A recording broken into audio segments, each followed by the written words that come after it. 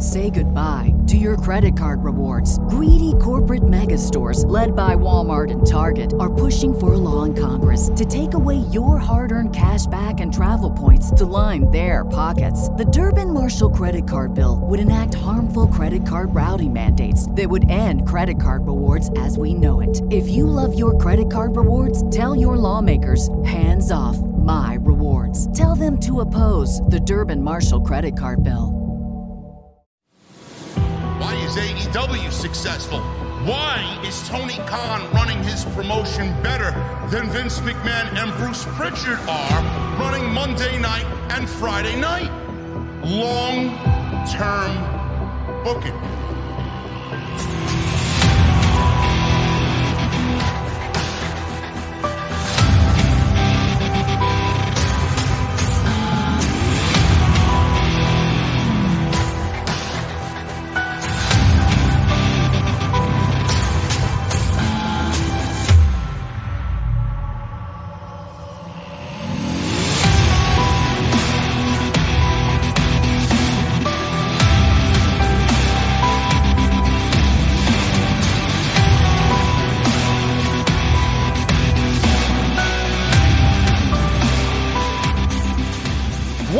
Guys, thank you so very much for joining me right here on Off the Script. This is episode 426 on your Saturday nights. It is April 16th, 2022. I am your host, JD from New York, and as always, coming to you live from the OTS venue. Thank you guys for joining me on your Saturday nights, wherever you may be. Man, we got a lot to talk about. This is going to be one action-packed, completely full to the rafters type of podcast tonight, man. So much news, I may have to build an additional venue tonight right here on Off the Script.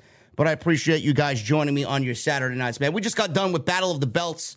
We're going to go over very minimally what happened. I'm not going to do a full-fledged review because, quite honestly, you want my honest first-rate opinion coming off the show that just ended at 9 o'clock. It was worse than Rampage. Or it's worse than a terrible episode of Rampage. These tape shows do nothing for me at all with AEW. Nothing.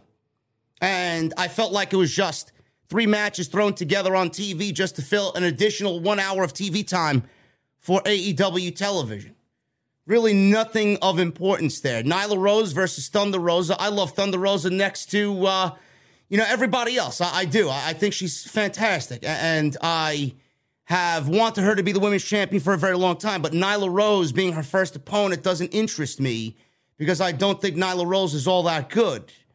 And then we got Sammy Guevara and Scorpio Sky with the TNT title on the line. I don't know if that's the right decision by Tony Khan to put the title on Sammy Guevara after Scorpio Sky really didn't even have a defense of that TNT title. And then we got Jonathan Gresham versus, who the fuck did he wrestle? Dalton Castle tonight. He wrestled Dalton Castle for the Ring of Honor TV, not for the Ring of Honor TV title, the world title, Ring of Honor world title. Not really all that impressive there for me because, I don't care about these guys. I mean, they're great, don't get me wrong, but it's just a match thrown on television, man. There's no investment there. There's nothing to sink your teeth into. So I feel like Battle of the Belts, this is the second Battle of the Belts, and we have really nothing coming out of this second show, just like we did the first show. So I'm glad I'm not doing a review of it because it would have been a complete waste of my time.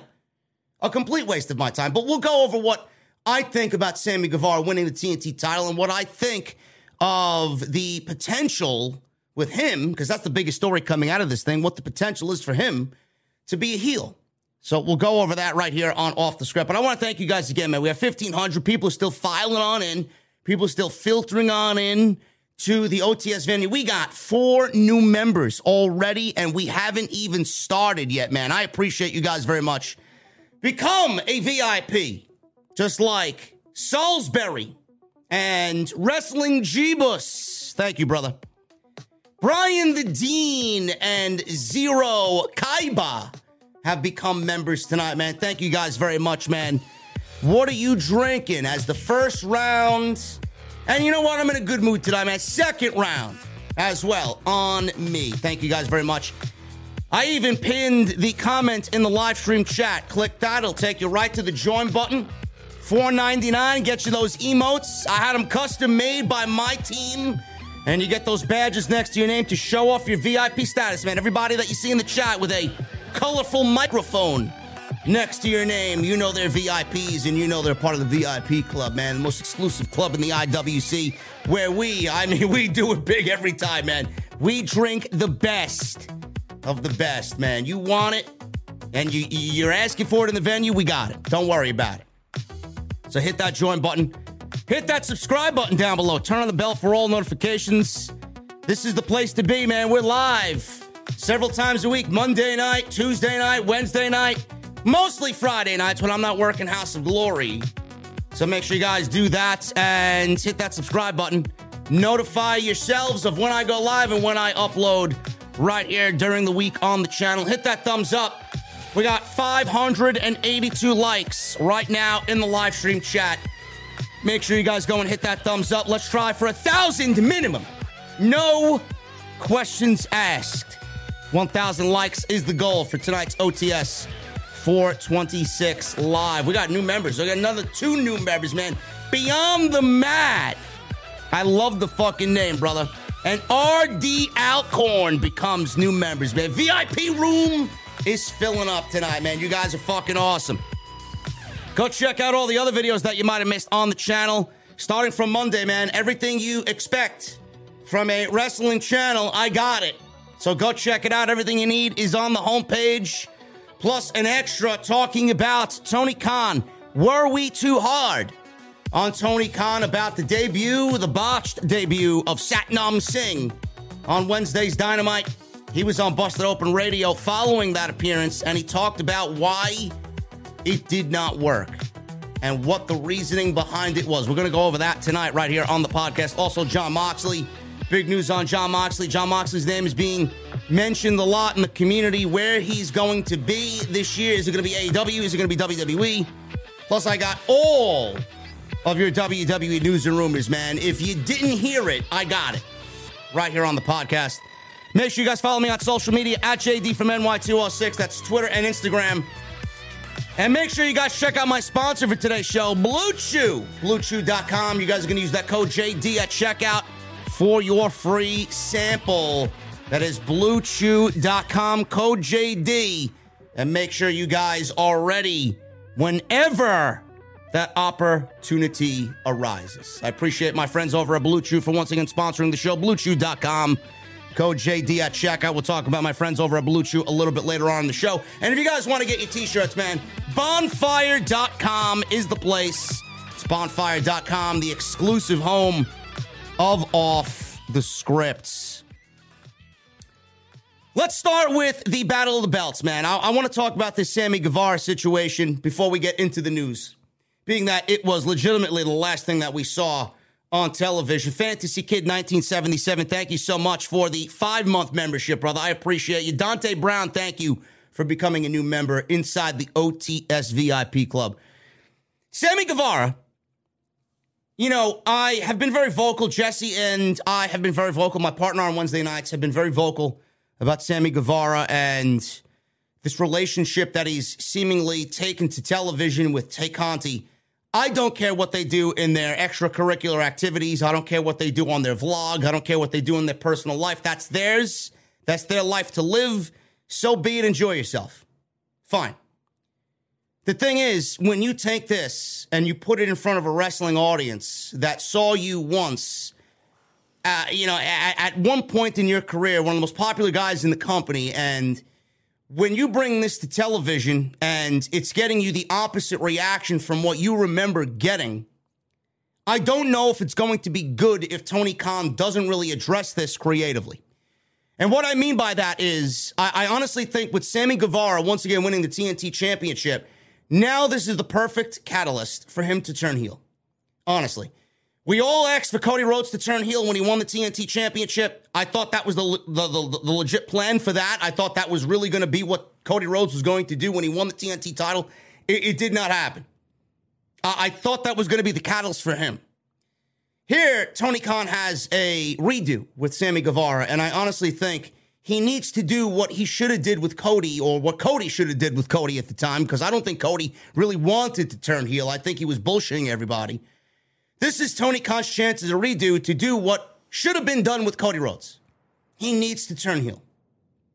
I don't necessarily like the fact either that Scorpio Sky really didn't have a title defense against anybody, bragging that he was undefeated for over a year, only to go into this Battle of the Belts and then drop the fucking title one defense in his title reign against Sammy Guevara, who is now a 3-time TNT champion. I wish the TNT title was in a better state. Honestly, it's been presented as a very important title in the company. But I'm gonna be honest with you guys. Ever since Miro lost that championship, that title hasn't really meant much of anything on TNT, on TBS or TNT, period. It hasn't meant a lot of anything at all on AEW television. Ever since Miro dropped that title, it's been less than. And I know a lot of people agree with me when I say that. When Miro was the TNT champion, he treated that championship as prestigious. He treated that championship with the utmost respect. That title was in the main event with a lot of value behind it when Miro was the TNT champion. Now, I feel like it's nothing more than a hot potato. It went from Sammy Guevara to Cody Rhodes to Scorpio Sky to Sammy Guevara. Sammy Guevara's a 3-time TNT champion. This is the exact reason why Cody Rhodes left AEW. And I don't blame him for that. He could have easily put himself into a world title situation. He wanted to be the number one guy, which boggles my mind about why he went to WWE, because if the rumors are correct, Roman Reigns isn't losing that championship anytime soon, and Cody Rhodes is always going to be a number 2 or number 3. He's not even the number 1 babyface on Monday Night Raw on internal line sheets backstage, which I'll get to a little bit later. But this is the exact reason why Cody Rhodes did not want to be in AEW anymore. He didn't want to be known as a 9-time, 10-time TNT champion. You're hot potatoing the fucking title. Doesn't really make the value of the title any better. It actually lessens the value of the title. I don't know how good of a decision that was. The other thing is, I think Scorpio Sky's great. Don't get me wrong. But I don't know if Scorpio Sky was going to be a great champion to carry that belt and make it as prestigious as, say, a Miro. Neither is Sammy Guevara. But at least they have an opportunity to do so by turning him heel. I honestly think if he is playing the role of a heel and the crowd is booing him and the crowd is against him because of everything that they have done, he and Tay Conti, I think it's going to feed into what he's doing a little bit better. Instead of forcing him to be a babyface and portraying him as a babyface, and the crowd is booing him out of every fucking building he's in, it's not going to be a good look. That's going to make us like him less. That is not good for his character. We're giving all this emotion to somebody and he's playing the wrong part on television. And I honestly think it would be better off for him, as I don't give a shit either way. I mean, I don't give a fuck if you hit a babyface. I'll cheer for you if I fucking hate you. I don't give a shit as long as what I'm seeing on television is right. If Sammy Guevara, right now, I don't like what I'm seeing. If Sammy Guevara's on television being a heel, it's going to make me appreciate him a little bit more because he's going to be cast in the proper role. So that's my take on Sammy Guevara. I honestly think that the TNT title needs to just stop being hot potatoed. And I think Sammy Guevara needs to be in a heel role so that when we hear those boos, it really makes sense on television. I don't want this to turn into another Roman Reigns situation. As you all know, with Roman Reigns, WWE forced him down our throats and people were booing him out of every fucking building he was in, but WWE did not listen to the audience. He's a heel, but WWE's pretending he's a babyface. No. And then they had him come out be a babyface on television. No, it doesn't work that way. No. You need to not take a complete fucking copy of what Edge and Lita did, but you need to basically be this day and age version of Edge and Lita. Not saying to have live sex celebration on TV, even though I think Tay Conti and Sammy Guevara will probably do that live on TNT, TBS. But you need to take a page out of that book and gain some influence from that. You need to be a modern day, I don't give a fuck about what the fans think type of couple, because you are in your own world. You're happy with what you're doing and you think it's right. Fuck everybody else, man. You want to turn your back on me? Fuck you. That's the type of heel Sammy Guevara needs to be. He doesn't really need to drastically change anything. He just needs to really get himself in line to what matches what the emotion of the audience is with this pairing now with Tay Conti. That's my take on that. Thunder Rosa and Nyla Rose You know, I didn't really agree with it from the get-go, and I didn't agree with it when the match was over. This is exactly what I expected. This was a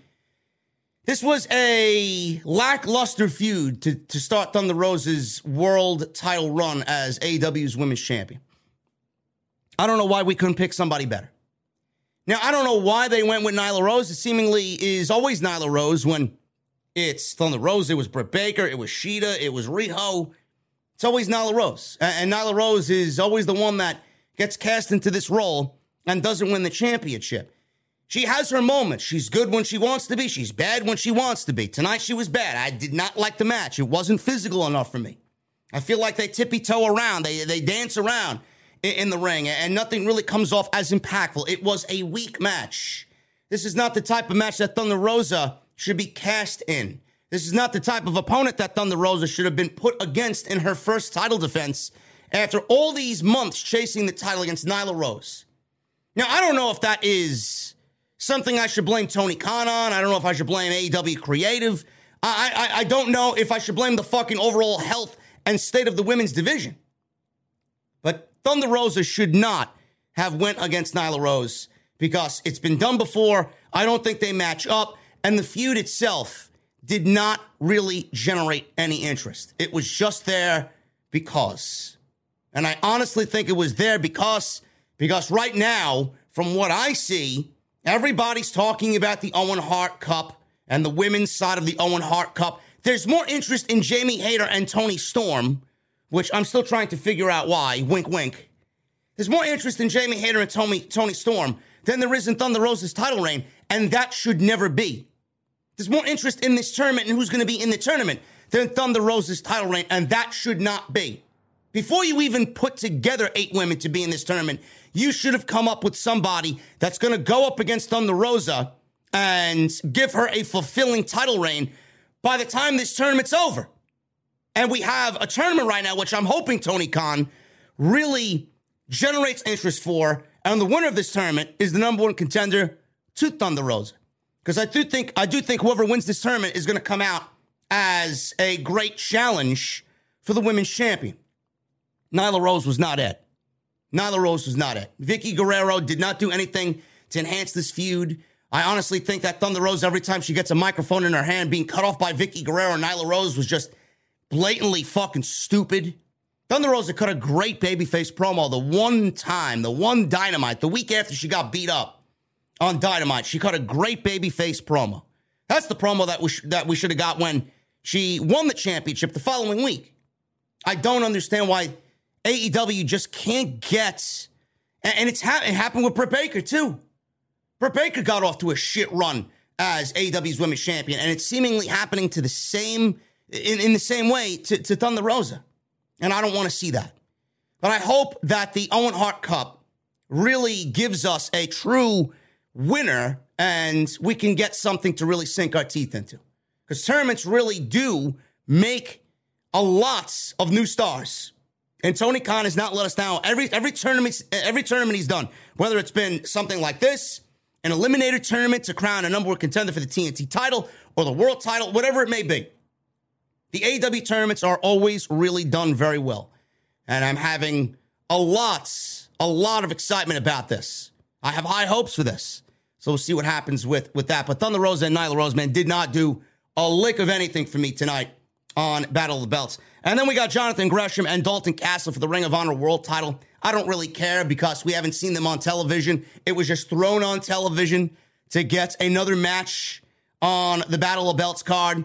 But the ultimate whole opinion about Battle of Belts, I don't like these tape shows. They feel like 1 hour throwaway television, no real importance to them. They rush through it like they do a regular episode of Rampage.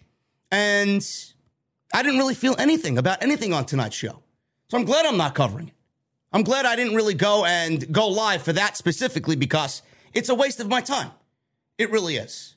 So that's that. But the main thing is Sammy Guevara and him winning that TNT championship. I really hope that they do him good because he's way too good to be miscast and mistreated by the fans. I hope he knows what he needs to do because I don't want to see this end up like another Roman Reigns situation where everybody completely turns their back on him for the wrong reason. That's not what I want to see happen to both Sammy Guevara and Tay Conti. Let's get into the news, guys. We got so much to go over, and I want to start at the top. WWE talent is reportedly worried about mass releases incoming. Now, normally it's around this time after WrestleMania where talents are let go.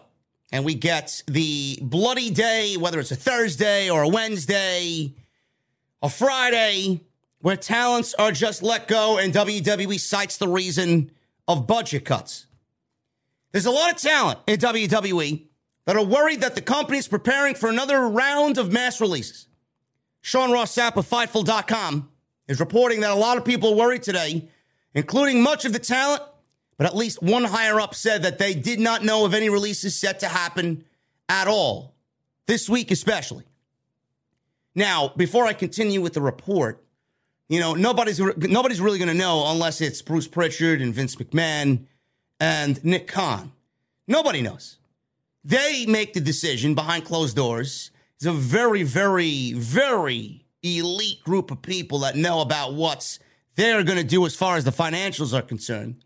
Then it hits everybody else like a John Laurinaitis, and he gets the word from upper management, and then he's the one that places the phone call. John Laurinaitis don't know. None of the writers know. None of the wrestlers know. It's going to hit them like a baseball bat to the face when it does happen, and the only people that know are Vince McMahon, Bruce Pritchard, and Nick Khan. That's it.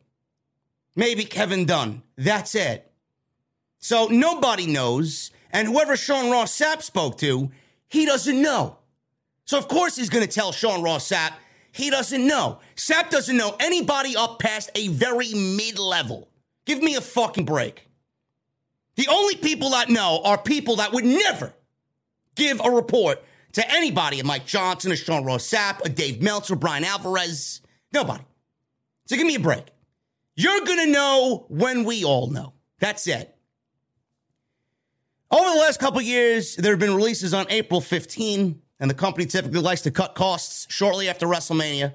There's nothing coming out of the company right now that indicates that releases are coming out, but with so many names being signed to developmental deals and so many names now being used on TV, one has to assume that budget cuts are coming sooner rather than later. I even made a mock list of people that are going to get released when that time comes. And some of these names I'm not going to be surprised to see on these lists. Shotzi Blackheart, one of them. Drew Gulak, another. Ali, possibly, hopefully, potentially, he gets released, right? Shotzi, Gulak, Ali, T-Bar, a.k.a. Dominic Dijakovic, Mace, who is now apparently with LA Knight as his manager, which I'll talk about a little bit later. Xia Li. Where's Xia Li? WWE spent all this money on a graphics department to get Xia Li with these comic book-like promos and vignettes, and she's wrestled one match on SmackDown since she got drafted to SmackDown back last year in October. The only Chinese-born athlete to make the WWE main roster, and they've used her one fucking time. One time. The other time that we saw her on SmackDown was coming out to save somebody and potentially feud with Natalya, which is not all that exciting anyway. One time. Xia Li, the protector. What is she protecting? Is she protecting the fucking chocolate chip cookies and catering? What is she protecting? The fucking green beans covered in olive oil and fucking nice spices backstage and catering. What is she protecting? Give me a break. She's going to be gone. So all the fucking hype and the fucking PR bullshit that WWE, she'll be gone. Finn Balor's another one. I could see Finn Balor being let go because of his age. He's about to drop the United States Championship on Monday Night Raw to Austin Theory. There's names on this list that I feel just by watching TV, you just get a sense that they're going to be on their way out. Shotzi Blackheart being one of them, for sure. But releases are going to happen. How many are going to happen? We don't know. When is it going to happen? I don't know. Is it going to span the main roster and the main roster only? I don't know. Is it going to include NXT? I don't know. We'll know when it happens because you'll see everybody fake complain on social media And none of these talents really I would be surprised by. Just watch the fucking TV show. You'll know who's going to end up on the budget cut list by Nick Khan just by watching the television show. But I honestly don't think WWE can afford to cut anybody because look at SmackDown. Their roster sucks. They got no roster over there. But yet you want to cut roster members from SmackDown. Meanwhile, your roster can't even fit 2 hours of television on Friday night over there. It's amazing. The Viking Raiders are another one. I could see them being let go. Useless. Absolutely useless. You just watch the television show and you can see who is going to stay and who's going to be cut. The names that I just mentioned, I could see absolutely being on the budget cut list when the time is right. Vince McMahon. He no longer wants wrestlers using their real names. Even if it is also a take on character, he doesn't want any part of the pro wrestler's real name in their stage name on WWE television. There's a story behind all of the current recent name changes on WWE television. It's not uncommon to see wrestlers have their names changed when they move to the main roster. I don't know why, and I mentioned this on one of the shows I did this week, but the changes have been happening more frequently than usual. It was reported on the Wrestling Observer newsletter that a memo was sent out after Vince McMahon decided that he no longer wants wrestlers using their real name, and he doesn't want them using the name that they used on the independent scene as well. You know, this is what boggles my fucking mind, man. They all get brought in, or they all did get brought in to NXT when Triple H was there, and they always got new names. But now that Triple H is not in charge anymore, and management is now Bruce Pritchard and Vince McMahon on Tuesday night, now they're taking everything that Triple H did as far as name, and they're changing that as well because they don't want any part of anything he did on television. Now, this doesn't go for everybody. You're not going to change somebody's name on the main roster that's been on the main roster, like a Ricochet, that's been there for 3 years, 4 years on the main roster. You're not going to take his name and change it all of a sudden out of the blue. This only happens when you're called up to the main roster from NXT. Walter had his name changed to Gunther. Walter's not going to be used because, A, it's a Triple H name, right? He made his name under Triple H in WWE. Walter was his name before he even joined WWE. So he got the double whammy. His name was Walter in the Indies, on the Indies, and his name was Walter in NXT under Triple H. He made a great name under Triple H in NXT, the longest reigning NXT UK champion of all time. Dominant. He was going to go on to be one of the biggest things, if booked correctly, in the WWE. He got the double whammy. Got an independent name over in WWE. That independent name was really overseen by Triple H. So when he made it to the main roster, they couldn't wait to change this guy's fucking name. Gunther. The other names that we're seeing change, Butch, right? Pete Dunne. Terrible name. He's not going to go anywhere with that name. He's not main eventing WrestleMania with that name ever. And so on and so forth. You guys get that. Ludwig Kaiser is Marcel Bartel now. Raquel Gonzalez is Raquel Rodriguez. It doesn't make any sense. Gonzalez is her stage name. Raquel, I believe, Victoria is her first name, I believe. Gonzalez is her legit last name. They took that away from her. Her name is Victoria Gonzalez. Her in real life name is Victoria Gonzalez, but WWE has a problem with Gonzalez. I don't get that. I don't get it. WWE has a fucking problem with names, whether it's changing anything that came up from NXT or cutting somebody's name in half. My problem is you make it to NXT, you're given this character, you're given this name. I don't understand why they're given names that WWE hasn't already trademarked from the word go. That's my concern. Every one of these names should have been trademarked. Pete Dunne, Victoria, or Raquel Gonzalez should have been trademarked. I believe they already had Walter, the name Walter, trademarked to use in WWE. He gave up the trademark. I seen the fucking document floating around online. I don't understand why they make it to NXT and they don't have names that they're going to really take to the main roster. This is what pisses people off. When you see somebody like Pete Dunne, who's operated in NXT for 5 years, they built an entire fucking brand around him. Walter, they built an entire fucking title around him. And they get changed on the main roster. That's what pisses people off. It's taking a step backwards. It's starting over. But there's a reason to their madness. There is a method to their madness. This is all Triple H. Raquel Gonzalez, heavily pushed by Triple H. Walter, heavily pushed by Triple H. Pete Dunne, heavily pushed by Triple H. It all goes back to what I've been saying for years. It's all, let's fuck over Triple H and the Triple H NXT agenda. They've blackballed him. No matter what you see, and oh my God, heart attack and this and that, and he retired, all that. Yeah, it's great. It's great. There's business and there's personal. I'm sure his family loves him.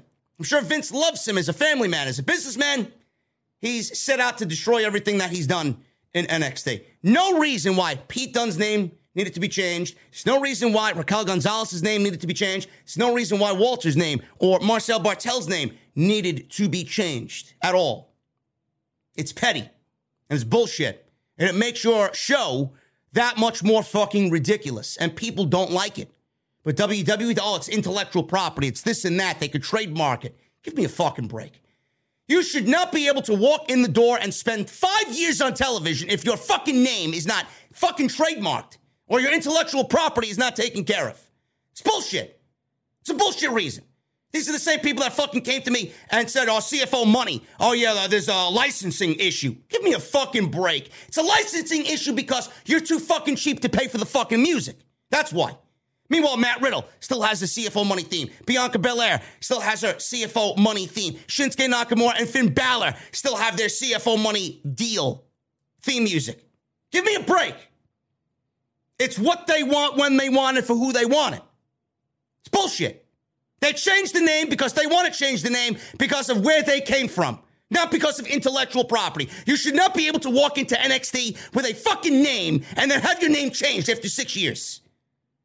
It's like watching Breaking Bad and fucking Jesse's name being changed on the goddamn show. Walter White. Imagine watching four seasons of Walter White on Breaking Bad, and then he goes by fucking Walter whatever. Or they change his name completely. Fucking ridiculous. Doesn't work that way. Nobody has a level-headed brain or mind to think or ask questions. I'm asking questions. So he doesn't want anybody using their real names. Also noted that the memo only applies to newer wrestlers.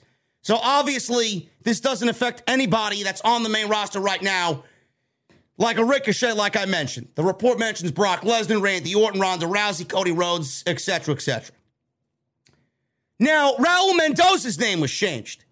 Raul Mendoza's name is changed to Cruz del Toro. I mean, I just don't have any more energy to fucking care.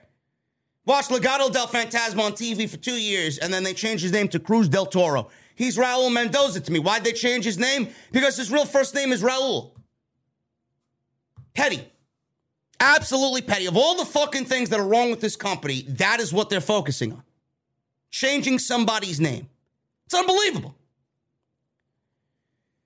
WWE has announced a pay-per-view in the United Kingdom for the first time in 30 years. This is unbelievable. United Kingdom is getting a pay-per-view major stadium event in the Principality Stadium, formerly known as the Millennium Stadium in Cardiff, Wales. This is Saturday, September 3rd. A name for the show has not been announced. This will be the first time that WWE has taken a show overseas since SummerSlam 1992 at Wembley Stadium.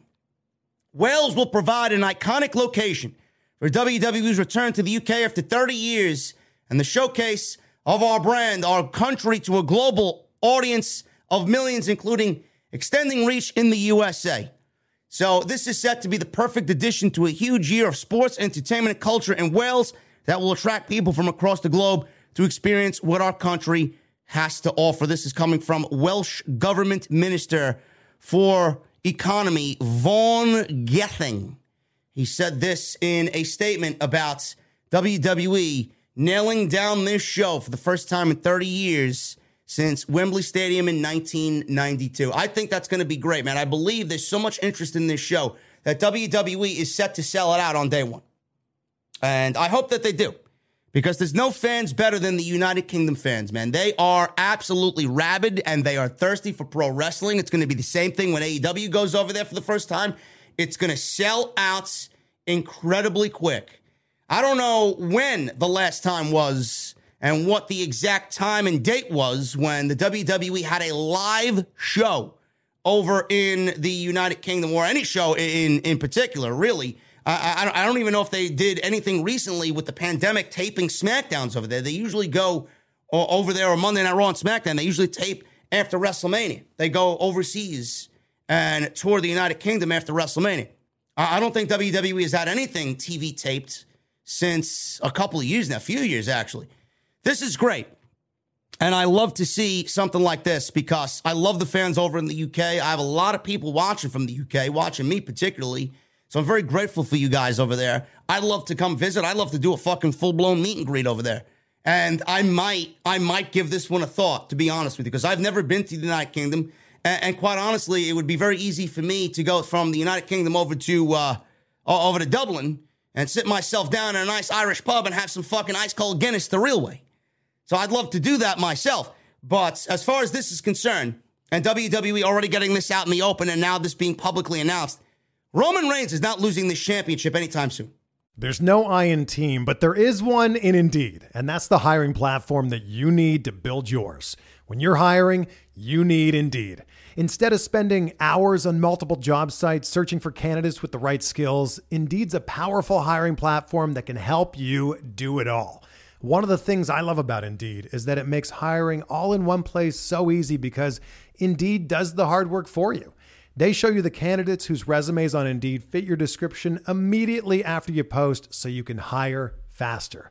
Join more than 3 million businesses worldwide that use Indeed to hire great talent fast. Start hiring now with a $75 sponsored job credit to upgrade your job post at Indeed.com/Blue Wire Sports. Offer good for a limited time. Claim your $75 credit now at Indeed.com/Blue Wire Sports. That's Indeed.com/Blue Wire Sports, and support the show by saying that you heard it on this podcast. Indeed.com/Blue Wire Sports. Terms and conditions apply. Need to hire? You need Indeed. Roman Reigns is not losing this championship anytime soon. The Unified World Heavyweight Championship. Roman Reigns will defend this championship at this show, and Drew McIntyre will be his opponent. That is going to be the match for Roman Reigns and the WWE going into this show. It will be Drew McIntyre versus Roman Reigns for the Unified, Universal, and WWE Championships. There's no other person I want to see in that setting but Drew McIntyre. That's it. It needs to be done. He's been asking for an event over there. I know he's been pushing for a match with fucking Tyson Fury. Nobody wants to see that. This is it. He asked for it. He got it. He needs to be there. He's not going to beat Roman, but I honestly think with him being there and him being a part of that and him being built up correctly to potentially take down Roman, for Roman to win in that stadium with 50,000 people and him beating Drew McIntyre, it's only going to add to everything that Roman Reigns is before he eventually drops that title to whoever it is, hopefully Cody. I think Cody's the right guy to do it. I don't think that Roman is needing the titles to go into WrestleMania next year against The Rock, which I do think will happen. I do think that McIntyre versus Roman Reigns is the match that WWE is going to be pushing over there for this show, and that is Labor Day weekend. Now, the other question is, what is AEW going to do?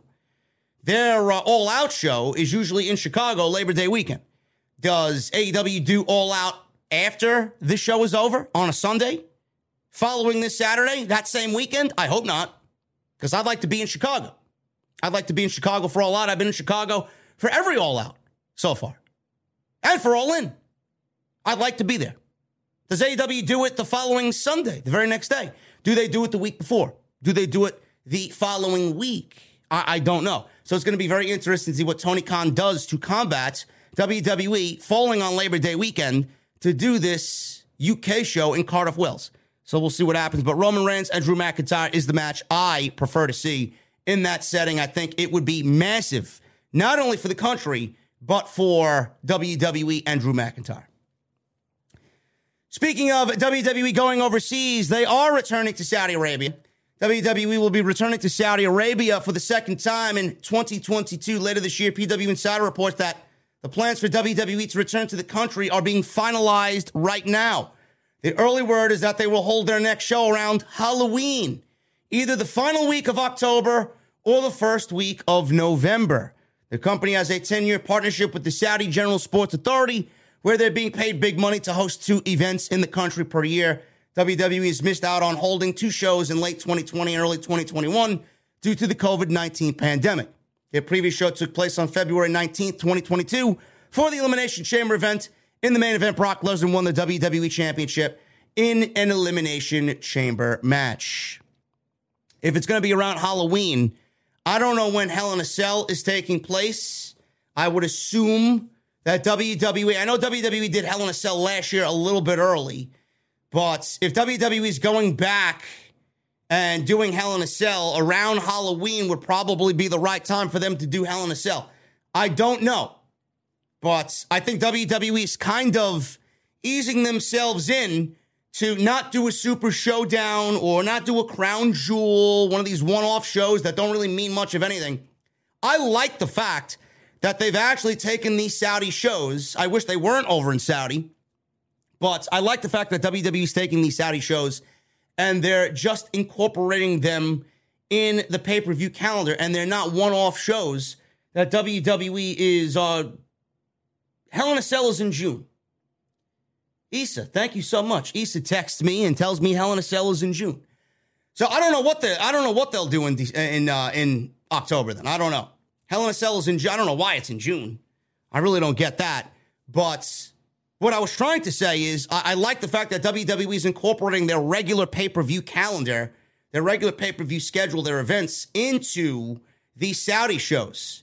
It's the same calendar, but they got to travel 18 hours overseas to go wrestle in Riyadh, Saudi Arabia. Fine. I like that better instead of building towards a legit WWE pay-per-view and then a one-off show in Saudi Arabia where things just kind of get messed up and they get thrown together and nothing really feels important. And WWE at the end of the day is booking 2 pay-per-views in the same month and booking storylines to go into 2 pay-per-views and nothing really comes off as important. So that's what I'm happy about, that they're finally grounding themselves and incorporating their regular pay-per-view schedule, their regular pay-per-view events into these Saudi shows, like Elimination Chamber. It was the first time Elimination Chamber was held overseas. I like that. I really do like that. So I hope that WWE continues to do that with these Saudi shows. And the next one apparently is taking place in October. What they do, I don't know. Then we got Survivor Series in November, which I hope is completely changed from the way we've seen it the last couple of years, with now the brand split kind of up in the air and the unification of the world titles with Roman Reigns and the tag team titles with RK Bro and the Usos being finalized at Backlash. So I don't know how Survivor Series is going to look this year. So we'll see what happens. It's going to be a very interesting last quarter of the year for WWE. They also don't have any plans for SummerSlam. So this is not surprising at all because WWE does not invest in long-term booking. WWE currently does not have any plans for SummerSlam, and a report has emerged because of this, per Ringside News, which has several backstage reports confirmed by the likes of Fightful and Dave Meltzer, especially lately. WWE does not have a single match locked down for the July 30th event in Nashville, Tennessee. Between now and the biggest party of the summer, fans have WrestleMania Backlash, Hell in a Cell, Money in the Bank as premium live events to look forward to. The Ringside News report noted that WWE just got WrestleMania Backlash booked ahead of May 8th. The names advertised for Backlash include Roman Reigns, Charlotte Flair, Ronda Rousey, Seth Rollins, and now RK Bro and the Usos, with their match now being finalized for a unification match for the tag team titles on both Raw and SmackDown. We don't know what else is going on. Sonya Deville versus Bianca Belair, Charlotte versus Ronda, and RK Bro versus the Usos. I'm assuming it's going to be Roman Reigns versus Shinsuke Nakamura because that's what they've been building to on WWE television. It's a nice one-off feud for Roman Reigns. Nobody expects Nakamura to win the title It is what it is. But as far as SummerSlam is concerned, it needs to be big. It needs to be big. Do we see Cody Rhodes go into SummerSlam with the World Championship match that he's wanted all these years? I don't know. Money in the Bank is also in the same month as SummerSlam. Money in the Bank takes place the first week of July, I believe. SummerSlam is happening July 30th. Does Cody Rhodes win the Money in the Bank and then take it to SummerSlam and cash in on Roman Reigns like a babyface would? I don't know. WWE has no plans ever for long-term booking, so I'm not surprised by this report whatsoever. They will do what they want, and SummerSlam will be booked right after Money in the Bank is over. They'll give themselves 4 weeks to build SummerSlam, and that's how they operate business. This is why people, you're all foolish for thinking, and I said this about Bianca Belair and Becky Lynch. If you think WWE booked Bianca Belair and Becky Lynch in 26 seconds at SummerSlam last year with the idea that they were going to pay it off at WrestleMania this year with Bianca Belair getting her revenge, you're a blithering fucking idiot. They only came up with that match in the week, I would say, not the week, the month leading into WrestleMania. And WWE, they had, after Elimination Chamber was over, they were like, oh, all right, we'll do it. We'll do it. That's it. They had nobody else. They had nobody else on the roster for Becky Lynch but Bianca Belair. I don't understand how people think that WWE invests themselves in long-term booking. They never had a fucking plan to do that match until it stared them in the face and they had nobody else but Bianca Belair. Same thing here. WWE does not invest in long-term booking. Ever. They will book SummerSlam with 4 weeks to go. We won't know a fucking match on that show until the second week of July. Speaking of somebody that I could absolutely see at SummerSlam, John Cena. John Cena apparently is always on call for a WWE return when he is needed. A report came out yesterday saying that John Cena is being discussed for a return in June. Now, while that might not happen, we don't know, depending on his movie schedule and his availability, WWE hasn't started dropping any kind of clues about John Cena returning to television just yet. Now, Ringside News asked around about John Cena's possible return this summer. They were told that John Cena is always on call. That is being considered. To say that Cena has been discussed for a June return is misleading. People were saying that John Cena was set to return to the company this summer. So anything that you heard about John Cena returning to the company this summer, Ringside News says those reports and those headlines have been misleading. So don't believe them. We were told here at Ringside News that Cena is always on call, and that prompted an immediate follow-up question for more clarification. The current situation is that Cena is available to WWE and under contract to WWE for several more years. That means Vince McMahon's company can book him, but it also means they can call him whenever they need him, especially in situations that happened last year with Roman Reigns. They had no major main event for Roman Reigns at SummerSlam, and in comes John Cena. So it's one of those situations, again, when they need him, they'll call him. When they want something, as far as interest is concerned, they'll call him when they need him. WWE, I love John Cena. I think John Cena makes WWE television better. I'd love for him to be ingrained in WWE television again, like Edge. But I think we're well past that, to be honest with you. I don't think WWE is going to do anything as far as John Cena on a regular basis with him being on television again. So WWE will call him when they need him. When they're desperate, they'll call John Cena. But I don't even care if he comes back or not, because WWE even botched his return last year. That whole Roman Reigns match was it was bad. There's nothing about it that resonated with me at all. WWE went right into that with Roman Reigns and John Cena like they usually do everything.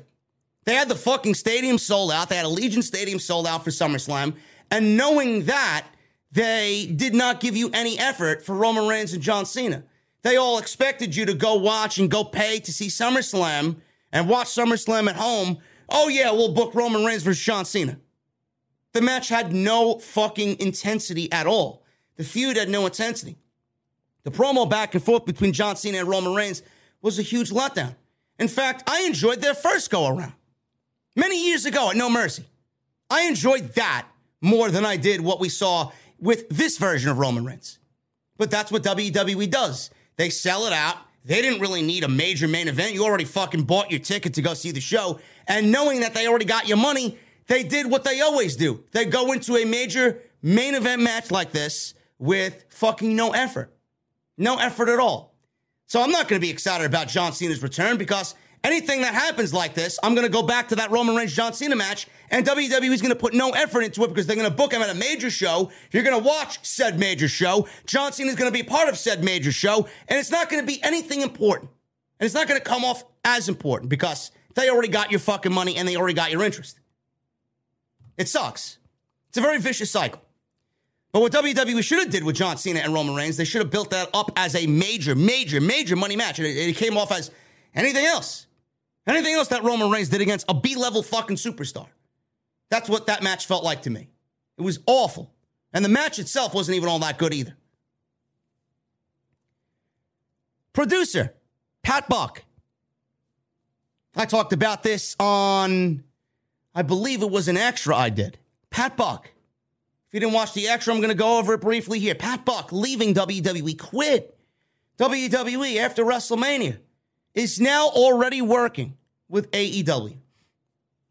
This was just over a week after quitting WrestleMania and quitting WWE. Pat Buck is now working for AEW. PW Insider reporting that Buck started with AEW as a producer, and a source says that he was actually at last week's Dynamite. Along with Michael Hayes, Buck helped produce 2 WrestleMania matches, Brock Lesnar versus Roman Reigns and Ronda Rousey versus Charlotte Flair. Buck reportedly cited wanting to have more time with his family as one of the reasons why he left, and the schedule would not allow that with WWE. Obviously, AEW's schedule will grant him a lot more time at home with his family. He also stated that he'd like to achieve his goal of producing at least 1 WrestleMania main event. This year, he got 2. Buck also did some work in the WWE Talent Relations Department as he's been helping to scout potential new signings. Buck's jump to AEW is not surprising because he had a lot of friends and former students there. He co-owns the Create a Pro Wrestling Academy in Long Island, New York, and New Jersey with Brian Myers, who works for Impact Wrestling. Some of the names to come out of that school include Hook, Chris Statlander, and, most notably, MJF. I find this to be funny, and I said this on my extra when I talked about this particular story. You know, I don't really get how you have these aspirations to produce a pro wrestling match at the biggest wrestling show of the entire year in the world, and you get not 1 but 2, and then after that, you quit. You get up and quit. I don't understand that. It's like you reach the top of the mountain and you don't want to stay at the top of the mountain. You've reached the pinnacle of this industry in the role that you've been given, and now you want to quit because you tasted that little taste of, producing a match at WrestleMania. I don't understand that. If I was Pat Buck, no matter the schedule or not, I don't know if he enjoyed producing matches or not. Clearly he does, being that he just jumped to AEW in the same fucking breath that he left WWE. I don't know why, if you're at the top and you've achieved your goal, why you wouldn't want to do it the next year and the next year and the next year. You know, Roman Reigns is not going to be in the main event match of WrestleMania forever. Who's to say that you don't get a young up-and-coming talent that you get to produce and really get to make shine in the main event of WrestleMania? You stepped away because of one reason and one reason only. Brock Lesnar and Roman Reigns sucked. It's one of the worst WrestleMania main events ever.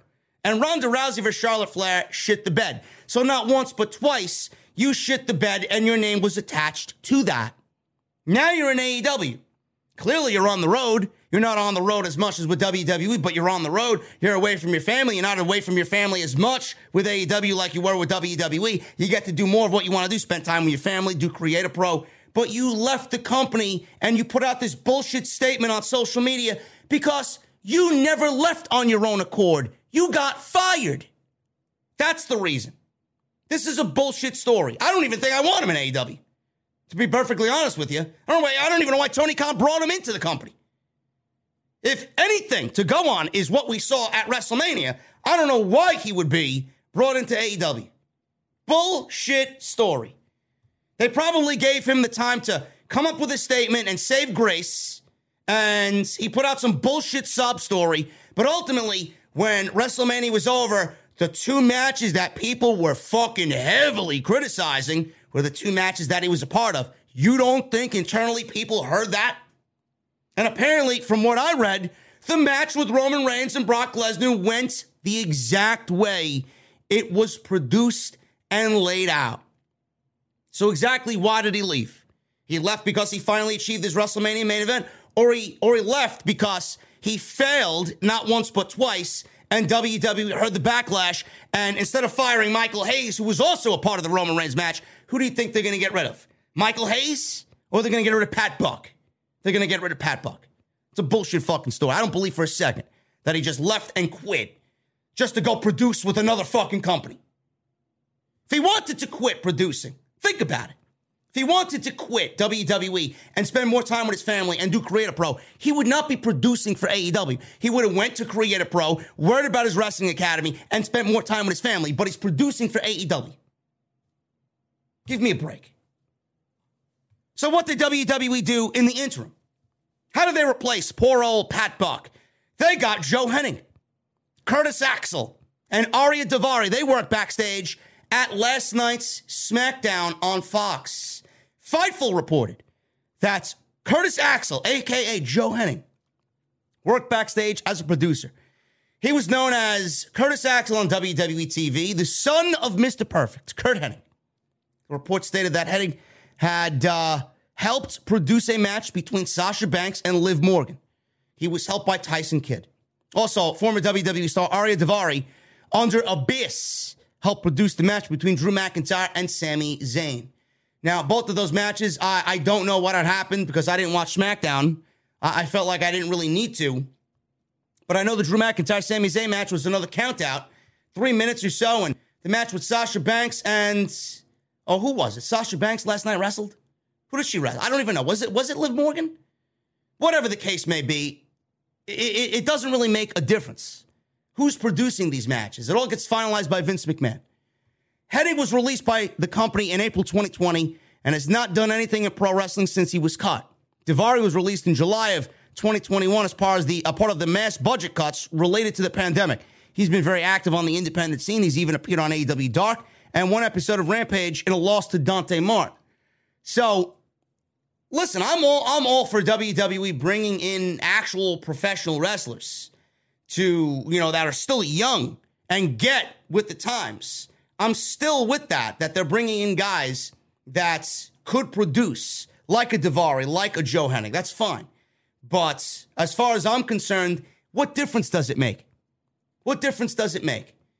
And at the end of the day, it all gets finalized by Vince McMahon. Nobody proofreads anything. Just watch WWE television. They approve whatever the fuck they want, and that's it. Same thing. You see the same thing if you saw one Brock Lesnar match and Roman Reigns match, you saw them all. It's terrible. It's the same shit every fucking week. Women's matches getting 3 minutes on SmackDown. How much effort does it take to produce a 3-minute fucking match on SmackDown for Sasha Banks and Liv Morgan? Or count out victory for Drew McIntyre over Sami Zayn? How long does it take how much brain power does it take to produce something like that? That's why I don't really understand how bad the Roman Reigns Brock Lesnar match was. It was blatantly put out there because of sheer laziness. So it's fucking stupid. I don't give a shit who they got back there producing. It's all the same shit. As soon as you get there, you got to follow the WWE way.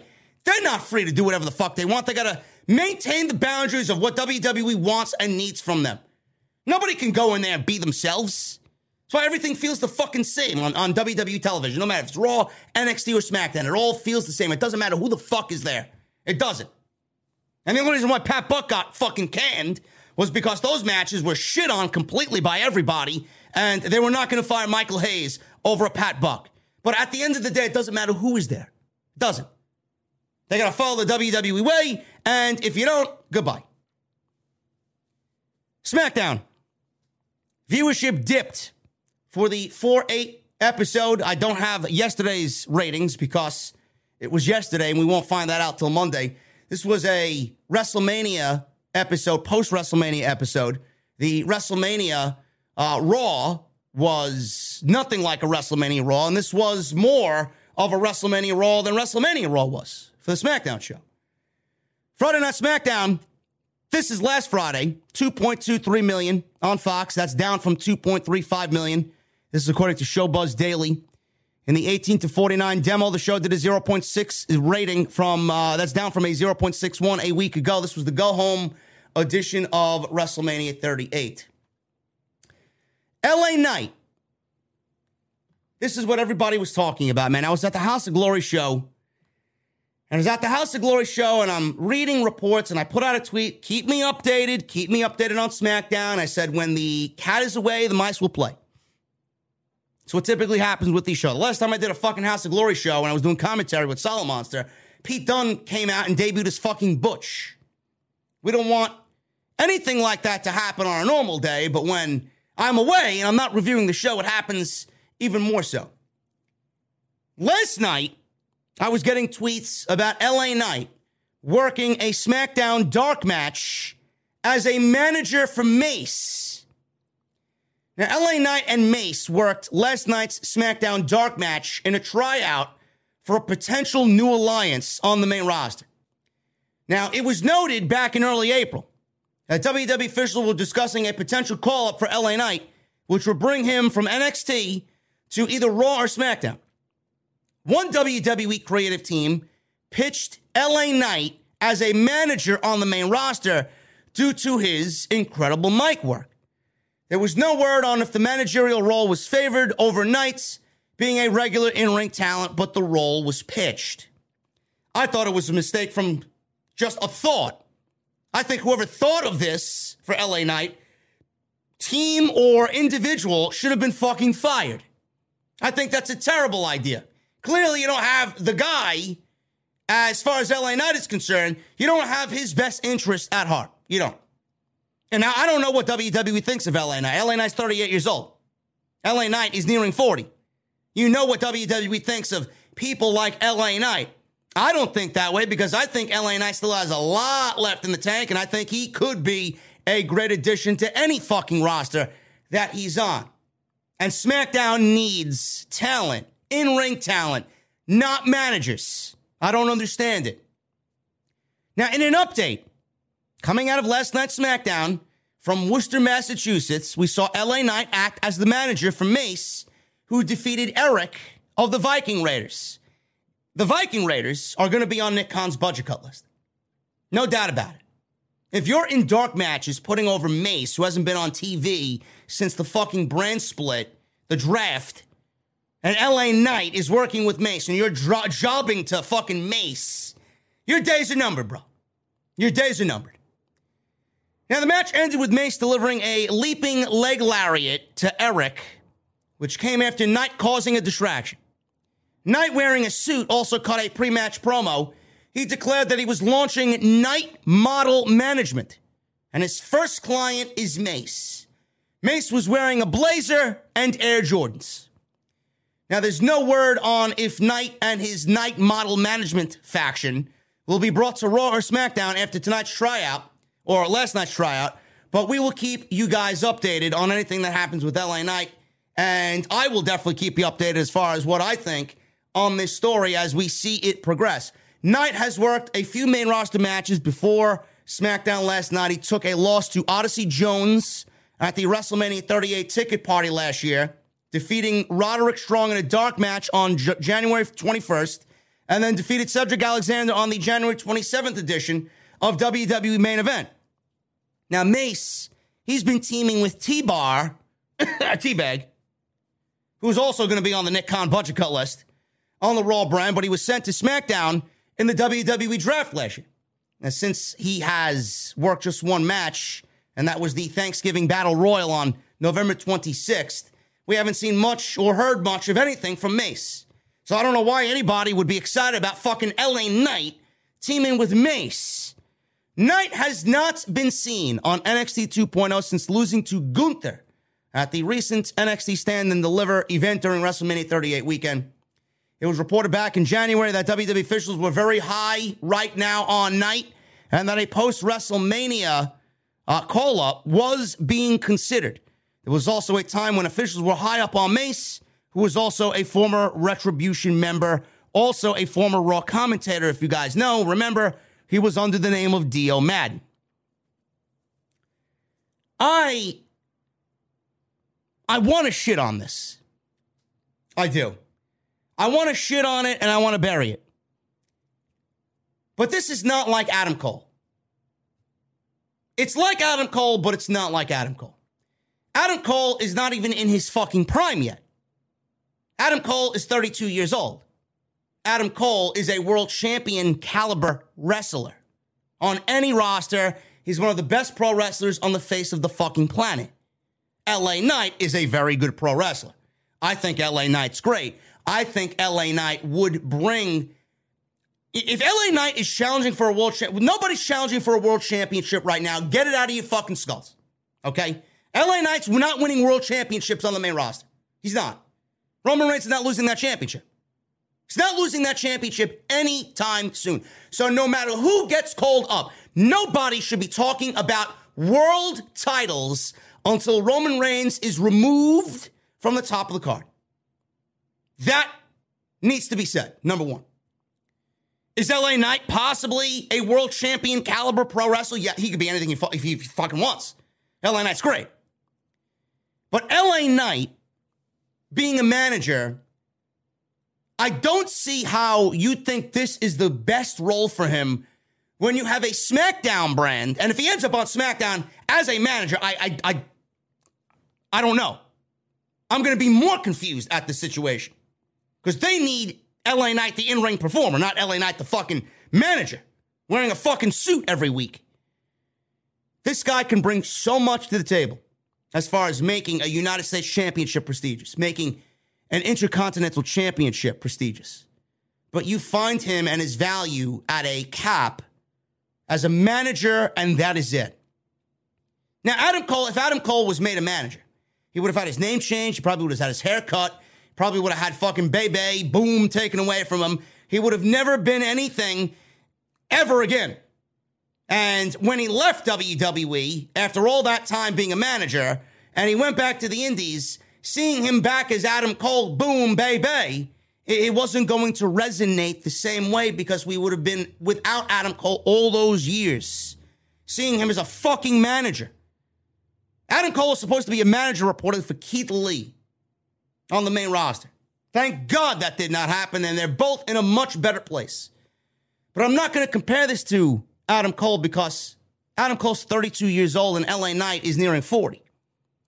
I get why WWE is making LA Knight a manager. I do. I don't think it's right. I think it's fucking horrendous. But I think LA Knight is so fucking good that he could really be the one guy to be a manager and also be an in-ring performer. That's the only way I would accept this. That is the only way I would accept this. We haven't seen this on, and believe me, I'm fucking shocking myself that I'm giving this a fucking chance. I'm shocking myself. I don't know why you need to change anything about LA Knight from what we saw of him on NXT to the fucking main roster. Put him in a feud with Ricochet, boom, boom, boom, and make him the Intercontinental Champion. That's what I'd do. So don't misconstrue my fucking words. That's what I would do. But from my perspective here, we haven't seen it on TV yet. I don't know why we're choosing Mace. Maybe Mace is not the only one. Maybe they got an idea. Maybe Mace is just a part of the fucking entire faction that they've devised for LA Knight. What I'm trying to say is LA Knight is so fucking good that he could really span the managerial aspect and the in-ring aspect as well. Who's to say that this doesn't really add to LA Knight, the character, on TV? And right now, he's just portraying himself to be a manager. Who's to say we don't see him as an in-ring talent eventually? Who's to say he's not developing a fucking faction and building a faction around himself to really enhance his heel act on the main roster to ultimately get him in the ring? So then at that point, he's got muscle around him and he really has that whole build around him that he could confidently take into a feud and be that heel. It's a lot better to look at LA Knight as a heel with a group of fucking big men around him in a faction than LA Knight just by himself. He can handle himself, but this is WWE. They got to change everything about who you see on NXT television because this was a Triple H guy. Triple H hired him. William Regal hired him. You got to understand, I'm not going to immediately shit on this. I'm not. LA Knight is so talented that he could really be that breakout guy to manage and wrestle. And it's not something that we've seen in a very long time. It's something that really doesn't fit the model of WWE current TV. But if he's the one to do that, who's to say he's not going to kill it? I don't want to sit here and downplay LA Knight and doubt LA Knight. The guy can talk his fucking ass off. When the guy speaks, you listen. When he speaks, you drop the fucking phone that you have in your hand and you listen to the guy talk. Guy could sell you the guy could sell you anything. That's how good he is. Let's give him a chance. I don't think WWE's creative is all that bright. If that's the best that they got for him and they don't let him wrestle, then I'll reassess the situation and I'll go back to this and then I'll fucking change my tune. But it is very rare for me to see something as far as potential in somebody because of WWE creative and how I know they are. But I'm not going to do that with LA Knight. I'm not. I think they know how good he is in all ways. I just want to see them do right. I know we shouldn't trust them, but if the Cody Rhodes situation is how it is right now, and they've done it perfectly, I don't want to say I'm going to change my tune about giving WWE a chance, but LA Knight, man, is a different story. This is not Adam Cole. Adam Cole has no business being a fucking manager. Neither does LA Knight. But LA Knight on WWE TV, to them, at his age, listen, I'm going to give it a chance. Same thing with The Miz. I would like, this is the exact role that I'd like to see The Miz. I don't think The Miz has anything else to accomplish in WWE. I would love to see The Miz. When his career is over, this is the role I foresee The Miz in. I still see him being a part of WWE television. I see The Miz on WWE television leading a faction of fucking men that he hires, being their mouthpiece. I honestly think The Miz is more valuable now as a mouthpiece than he is as a pro wrestler. So they're doing with LA Knight with what they should be doing with The Miz. That's what I think. This is The Miz's role. I don't get why LA Knight's doing. I think he's great. I think he should be an in-ring performer, but this is really a tailor-made position for The Miz. That's how I feel. But we'll see what happens. Mace, I don't know how this guy's going to get over, man. I don't know how. From a different perspective, I could see them setting LA Knight up for failure, to be honest with you. Who the fuck gives a shit about Mace? Who cares about Mace? Mace has done nothing. I don't think Mace is all that good in the ring either. But he's going to be his lackey, right? LA Knight's going to be there, and he's in control of Mace. So we'll see what happens. I don't know. I'm going to give it a chance. I want to see it make it to television. I want to see that presence by LA Knight. I want to see what they continue to add to this. And I want to see if they actually do the 50-50 with LA Knight and him being a manager and an in-ring performer. I think it would be a fucking crime if you don't have him in the ring. So good is LA Knight. Backstage news on why Roman Reigns and Brock Lesnar was so short at WrestleMania. Now, this match went 12 minutes at WrestleMania. I would like to forget it, but it went 12 minutes at WrestleMania. There was talk that perhaps the match ended abruptly because Roman Reigns suffered some sort of injury to his arm or shoulder. The match length falls in line with many of Lesnar's matches that WWE has gone out there and have done for years now. It falls in line with everything that Lesnar's done. And WWE has hyped this match up as the greatest WrestleMania match of all time. It seemed to fall flat to many fans. It did not live up to the tagline and the hype that WWE gave this match. Now, during his appearance on last Sunday's podcast for The Observer, Meltzer confirmed that Reigns was not injured and the match played out exactly as they laid it out. Meltzer said, and take this with a grain of salt, I don't know if this is legit or not, but Meltzer is out there, and this is pretty fucking big if he's claiming that this is the case. This is a lot riding on it. It's easy to go out there and say something, if you're Meltzer, but this is a pretty big fucking story. Reigns was not hurt. He was not injured. He says, and I quote, "That's not even true." Meltzer said about the rumors that Reigns was injured. The match was what it was. That was the match that was laid out. That's the nature of the way they put Lesnar matches together, which is boom, boom, boom, big move, big move. It was not a bad match by any means, but it was a Brock Lesnar match. No different from many others. Roman Reigns was not hurt. And the match that was laid out is the match that we got. And it did not end abruptly, even though it did feel like it ended abruptly. I thought the match was fucking terrible, and I thought it was one of the worst WrestleMania main events that I've seen in many, many, many years. It wasn't John Cena and Miz level bad, but it was fucking terrible.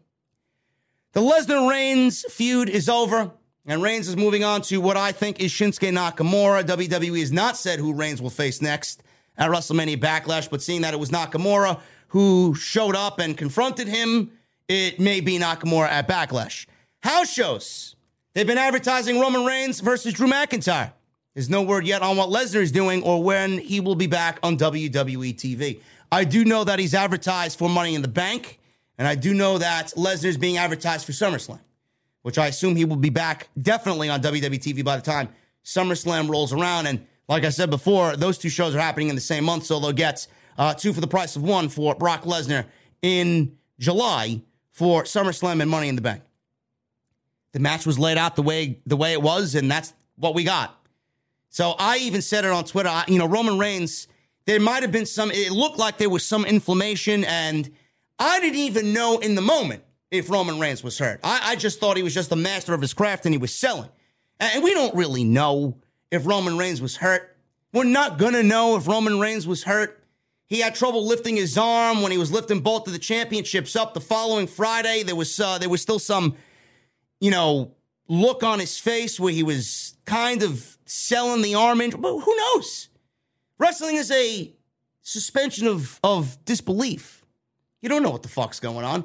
He may be in the zone selling the arm injury because that's what Roman Reigns is. Roman Reigns is a fucking professional.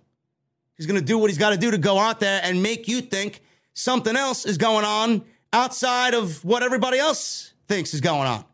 That's his job. So who's to say that Roman was hurt or not hurt? It looked like he was hurt at WrestleMania, but when he came out on Friday Night SmackDown, it looked fine to me. He just might have been selling an injury. Doesn't take away from the fucking match. A lot of people were claiming, Roman Reigns was hurt. That's what ruined the match. No.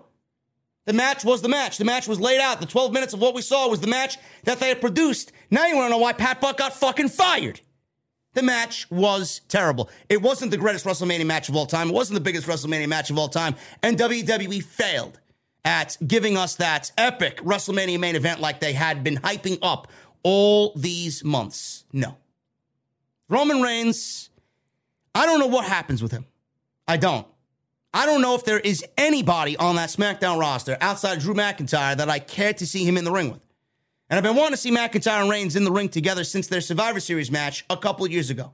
I thought that match was fantastic. A match of the year candidate inside the Thunderdome. That doesn't mean Drew McIntyre should be the one to take down Roman Reigns. I don't think anybody should take down Roman Reigns unless it's Cody Rhodes, because that story is there and that's the greatest story to tell. I don't think Roman needs to take the titles into WrestleMania next year at SoFi Stadium at WrestleMania 39 when he goes one-on-one with The Rock, which I do think will happen. I don't think he needs the titles or a title, period, to wrestle Dwayne, The Rock. So we'll see what happens. But that's the match that we got, and that's the match that was laid out. And Roman Reigns, apparently to Meltzer, is not hurt. It's a pretty big deal if Meltzer's going out there and saying that's a lot riding on that one, man. You can't go out there and say, Roman Reigns was not hurt. He's got to know something. That's a big fuck up if he says Roman Reigns is not hurt and then Roman Reigns comes out and says, I was really injured. WWE's not going to let you know about Roman Reigns being injured either, because if Roman was legitimately injured, WWE's not going to let you know. How much of SmackDown, how much of WWE is riding on Roman staying healthy? If Roman goes down, SmackDown is dead. It's already dead. SmackDown should cease to exist if Roman goes down. WWE only has Roman at the top. There's nobody else. Cody's not even the number 2 guy in that company, according to fucking line sheets that internally are backstage at Monday Night Raw. He's not even the number 2 guy in his fucking brand. WWE has a lot riding on Roman Reigns. They are not going to let you know he's hurt. That would cause a complete fucking scare in many, many different circles if Roman Reigns was hurt. A lot of people are going to be asking questions if Roman Reigns is hurt. What do we do now? How long is he going to be out? Is surgery required? What are we going to do with the titles? What are we going to do as far as the brand? A lot of different questions, man. A lot of questions Vince doesn't really care to answer. That's why Vince is keeping quiet about the Roman Reigns situation. Now, Brock Lesnar is advertised for upcoming pay-per-view events. We don't know when he's going to be. I assume Money in the Bank. I think that's a huge stadium show in Allegiant Stadium. And SummerSlam, huge stadium show in Tennessee. No sign of him on Raw or SmackDown since WrestleMania. Last week, there was speculation that Reigns was injured due to Lesnar and the armbar, the Kimura lock, at WrestleMania. But Meltzer reported that the match went as planned and Reigns is not hurt. If he is hurting, then it's being kept secret from everybody because key people in the company would know are not aware that there is an injury. So even key people in the company that would be in the know, they are not aware that there's an injury. Ringside News reported this week that no one knows the truth in regards to the situation outside of Roman Reigns, Paul Heyman, and the Usos. And that the only people that really know are Vince McMahon and maybe Bruce Pritchard. They're not going to let anybody know. They want to keep it a secret. They love this shit. They get off on this shit. It keeps people talking. In other words, the creative team and the agents have not been told anything. Ringside News reported that somebody on the creative team stated, "We've asked since we're planning Backlash," and Vince did not answer either way. So as far as I'm concerned, Roman Reigns is going to be at Backlash, and Roman Reigns is going to defend the Unified Championship against Shinsuke Nakamura. So how hurt can he be? If he's going into a match and they're booking a match and planning a match and the titles are going to be defended at that show, WrestleMania Backlash, how can you have a WrestleMania Backlash without Roman Reigns being there? Meltzer may be correct. He may be correct in the fact that Roman Reigns is not hurt. But even if he was hurt, Vince is not going to let that information out there because it would cause fucking chaos. Chaos. Nobody wants Roman Reigns injured. And WWE can ill afford to have Roman Reigns injured. But WWE also doesn't want you to know that Roman Reigns is hurt if he is hurt.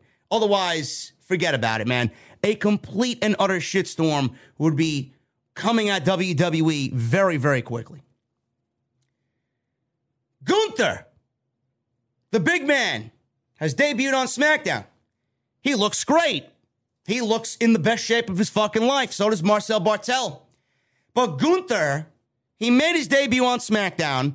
People want to know why he's on SmackDown and why he's made it to the main roster when everybody has this level of faith in WWE to do one thing and one thing only, and that's bury the former leader of Imperium. WWE called up Gunther, formerly known as Walter, to the main roster, alongside Ludwig Kaiser, number 7 on the fucking deli menu, Ludwig Kaiser, formerly known as Marcel Bartel, on Friday's SmackDown.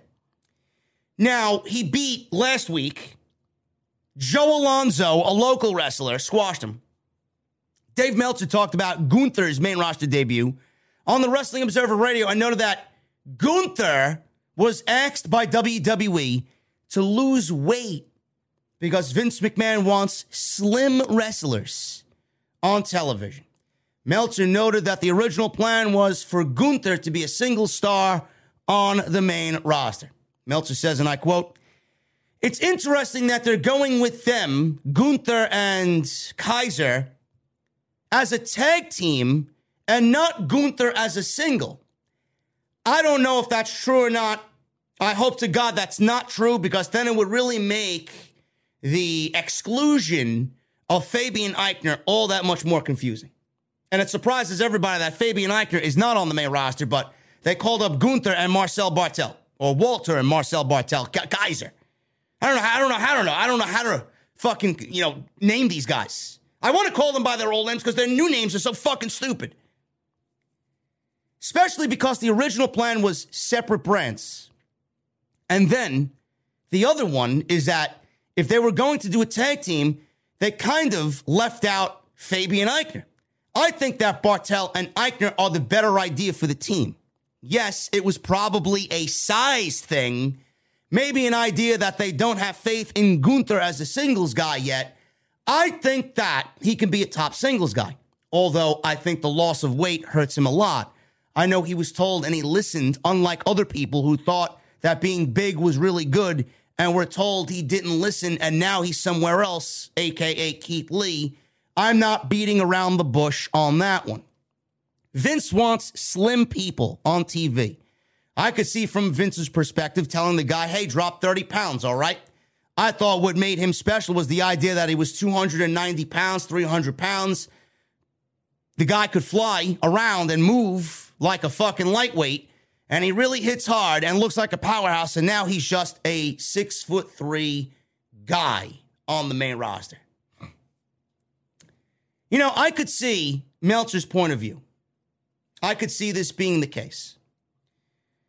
I don't understand. And now listen, you know, who's to say that that really is the case? Who's to say Vince told him to lose weight? We all heard stories about Vince and how fucking shallow Vince could be and everything's appearance to Vince McMahon and everything. But who's to say that Gunther didn't want to do it for himself? I don't want to immediately knock anybody.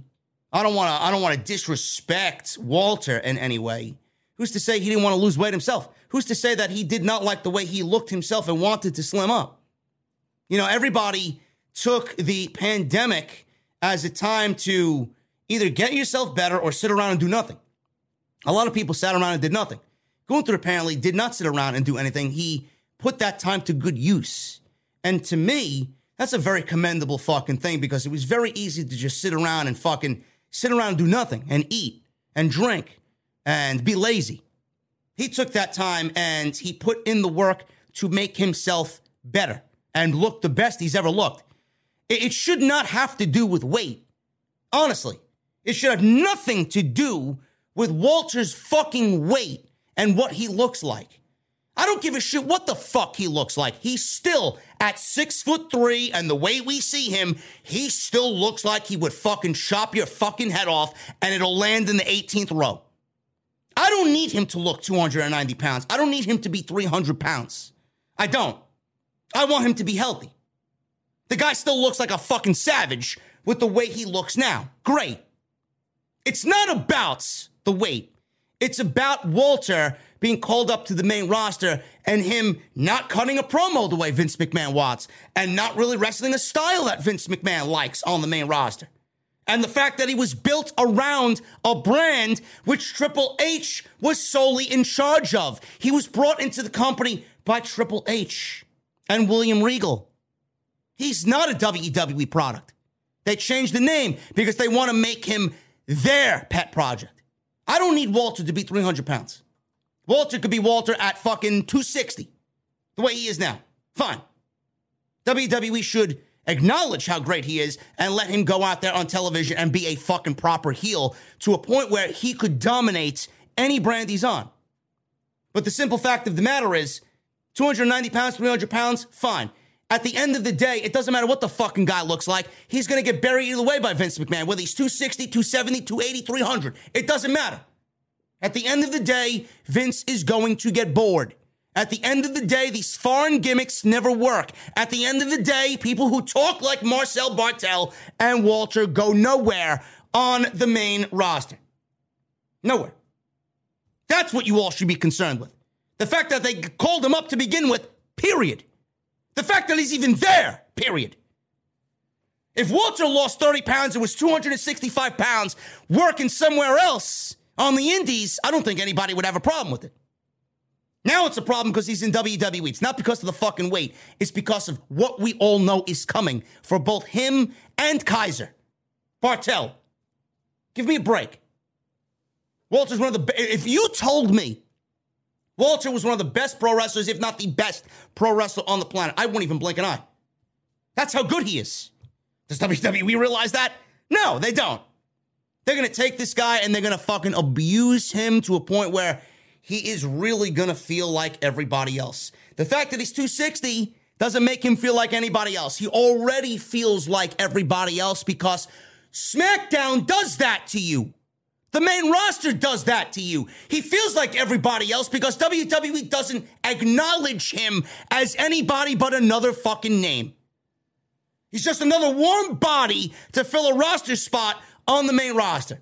If WWE had a fucking plan for him to make him into a big deal, then they would do it. He's just like everybody else because of WWE career, not because of the way he fucking looks. Angel Garza. I think Angel Garza is fucking great. I think Angel Garza, to be honest with you, is fucking one of the most underutilized guys in the entire company. This guy should be fucking higher than where he is, man. This guy should be Intercontinental Champion, somewhere around that level. Seriously. He's got a great look. He speaks great. He's just great in-ring performer. But he's another guy that falls in line with towing the company line. And I don't know why. I don't know why. Angel Garza believes we are living in the criticism era. We're living in the criticism era of pro wrestling. Now, Angel Garza spoke with Nick Hausman of Wrestling Inc. I'll never forget the story of Nick Hausman, man, being at, where was I? It was at All Out last year. Nick Hausman of Wrestling Inc. I'm standing there. I got Meltzer next to me on my left. I got Sapp to my right. Nick Hausman's fucking arguing with Izzy's father, trying to fucking shove his way in there and put his tripod together and put his fucking camera on there, trying to stream for Wrestling Inc.'s website, right? Nick Hausman. Zero personality from Nick Hausman. He's standing there next to me, and I got my fucking I was utterly not prepared to stream a fucking 2-hour post-show scrum for All Out last year. So I'm there, and I hold my phone up, and I'm streaming this shit on my phone. I got it fucked up the first time. I have to put it in portrait mode and all this other shit. Now I'm all prepared. So he stands behind me. He's got his tripod there. He puts his camera up. He's standing behind me. And he's looking at the fucking amount of viewers. I had like 6,000 viewers for that post-show scrum. And at the end, when everybody said goodbye and we're all wrapping up, he comes over to me. He's like, "Oh, man, you got a lot of people watching you. You got a lot of people watching you. Now, what publication are you with?" I looked at him. I'm like, "Fuck you talking about publication?" Now, I didn't say it in that tone, but I looked at it. He's like, who are you and who are you with? I looked at him like, "I'm JD from New York. Fuck you talking about?" I'll never forget it. And then he goes, oh, really? And he walked away. Yeah, thanks a lot, bro. Nice getting into it with Izzy's father there. Showing how much of an asshole you are. Ridiculous. Now, I'm fucking JD, man. You don't expect me to have... I had fucking 10 times the amount of viewers he was streaming in front of. Acknowledge me, bitch. That's what we do here. Angel Garza spoke with Nick Hausman on Wrestling Inc. This was over WrestleMania weekend. He explained this, and I quote, "I'm going to bring this to the table. No matter what we do, there are always people out there that are going to complain. No matter what. No matter if we are on top. Oh, they are giving everything to that guy. If you're running for the 24/7 title, oh, they're burying that guy. If you're doing a great job, oh, they're just trying to push that guy. They're always going to come with something. They will never be happy at this point. We are looking at our careers. Your careers, Angel, are in the hands of somebody that don't give a shit. This is why we complain. And I'll get to why we complain in a second. Sometimes it's more than, oh, you're an egotistical person, or you're just looking out for yourself. Yeah, because you are just looking for yourself. What if I tell you in your job and do that thing, then I start complaining because you do it a certain way, or I start criticizing you like, hey, why are you holding that mic that way? Grab it another way. No matter how you do it, I'm always going to complain. That's all the fans that we have right now. It's part of the business to have all of them, but we are living in that era. I call it the criticism era. I never seen, and this is no knock to Garza. He's just towing the company line and saying what he needs to say to maintain good standing in the company. I get it. You're on a public forum being interviewed by Wrestling Inc., which is one of the biggest publications out there for wrestling news and whatnot. Broken some stories as Raj is a great guy. He does great work over there. Justin Labar does great. Issa works with Wrestling Inc. She does a great job over there. Nick Hausman, not so much. But this is a major publication. And they get scoops and they get inside stories and they break exclusive news. I get it. He's on there. He's got to toe the company line. But I never seen a business and I never seen an industry with performers like I have with pro wrestling that hate their fans so fucking much. I never see anybody. I mean, I don't really pay attention to anything but baseball. Maybe it happens in the NFL. I rarely, really. NFL, NHL, the NBA, tennis, golf, right? Tiger Woods has a fucking bad Masters, right? And he goes 8 under par or 8 over par, right? And he goes 8 over par and he makes the cut. He goes to the fucking 4th round. He plays terrible in the final round. People blast him on social. Oh, Tiger, well, you suck. You're well past your fucking prime. Get out of here. Leave it to the young kids. I don't see Tiger Woods going out there on a fucking interview on ESPN or Fox, blasting the fucking all the fans of the PGA. Man, I can't stand them. We live in the criticism era. I don't understand it. It's all about how you hold your professionalism. Now, I don't know. I don't even know the fucking question that was asked. I don't even know what question Nick Hausman asked this guy. But the fact that you're on a public forum and you're shitting on the fans, and this is nothing new to pro wrestling. They shit on the fans all over social media, everywhere. Everywhere, shitting on the fans. Like we don't have a fucking voice. Like our opinion doesn't matter. I don't get it. I never understood it. I've never seen an industry that hated their fan base so much as pro wrestling. Now, some of us, not me, but some of the people out there are fucking weird, man. There are fucking weirdos out there. You could blast them all you want, man. Be as Angel Garza was to those fucking people. Me, all I want is a better show. I want better for guys like Angel Garza. I want better for guys like Humberto Carrillo. I want better for guys like Ricochet. The reason, this is what they don't get.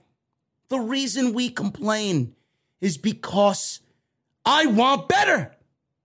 I want better. I hold WWE to a higher standard than most.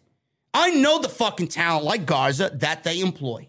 The fact that we're getting subpar television and basically reruns every single fucking week in a tag team division that you're a part of that they've done nothing to make better. That's why I complain.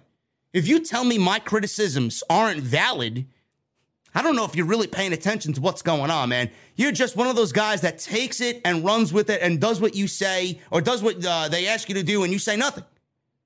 You take what they want and you do and you don't question anything. You're a slave to the fucking system. I'm not. What I say all comes from a place of good, a place of wanting the show to be better. That's why I complain. Now, I went out there and I blasted Tony Khan for what I did. For what he did, rather. I wouldn't do what he did. Not exactly what I would have did. I blasted Tony Khan for the debut of fucking Giant Singh on Wednesday. I don't have any problem blasting Tony Khan. He needs to hear that type of thing. WWE needs to hear that type of thing. But the difference is WWE doesn't give a shit. They don't value us. They don't value us in anything we do or say. And now here you have Angel Garza, criticism era. The fans criticize because we fucking care. WWE is not putting on good television. That's why we complain.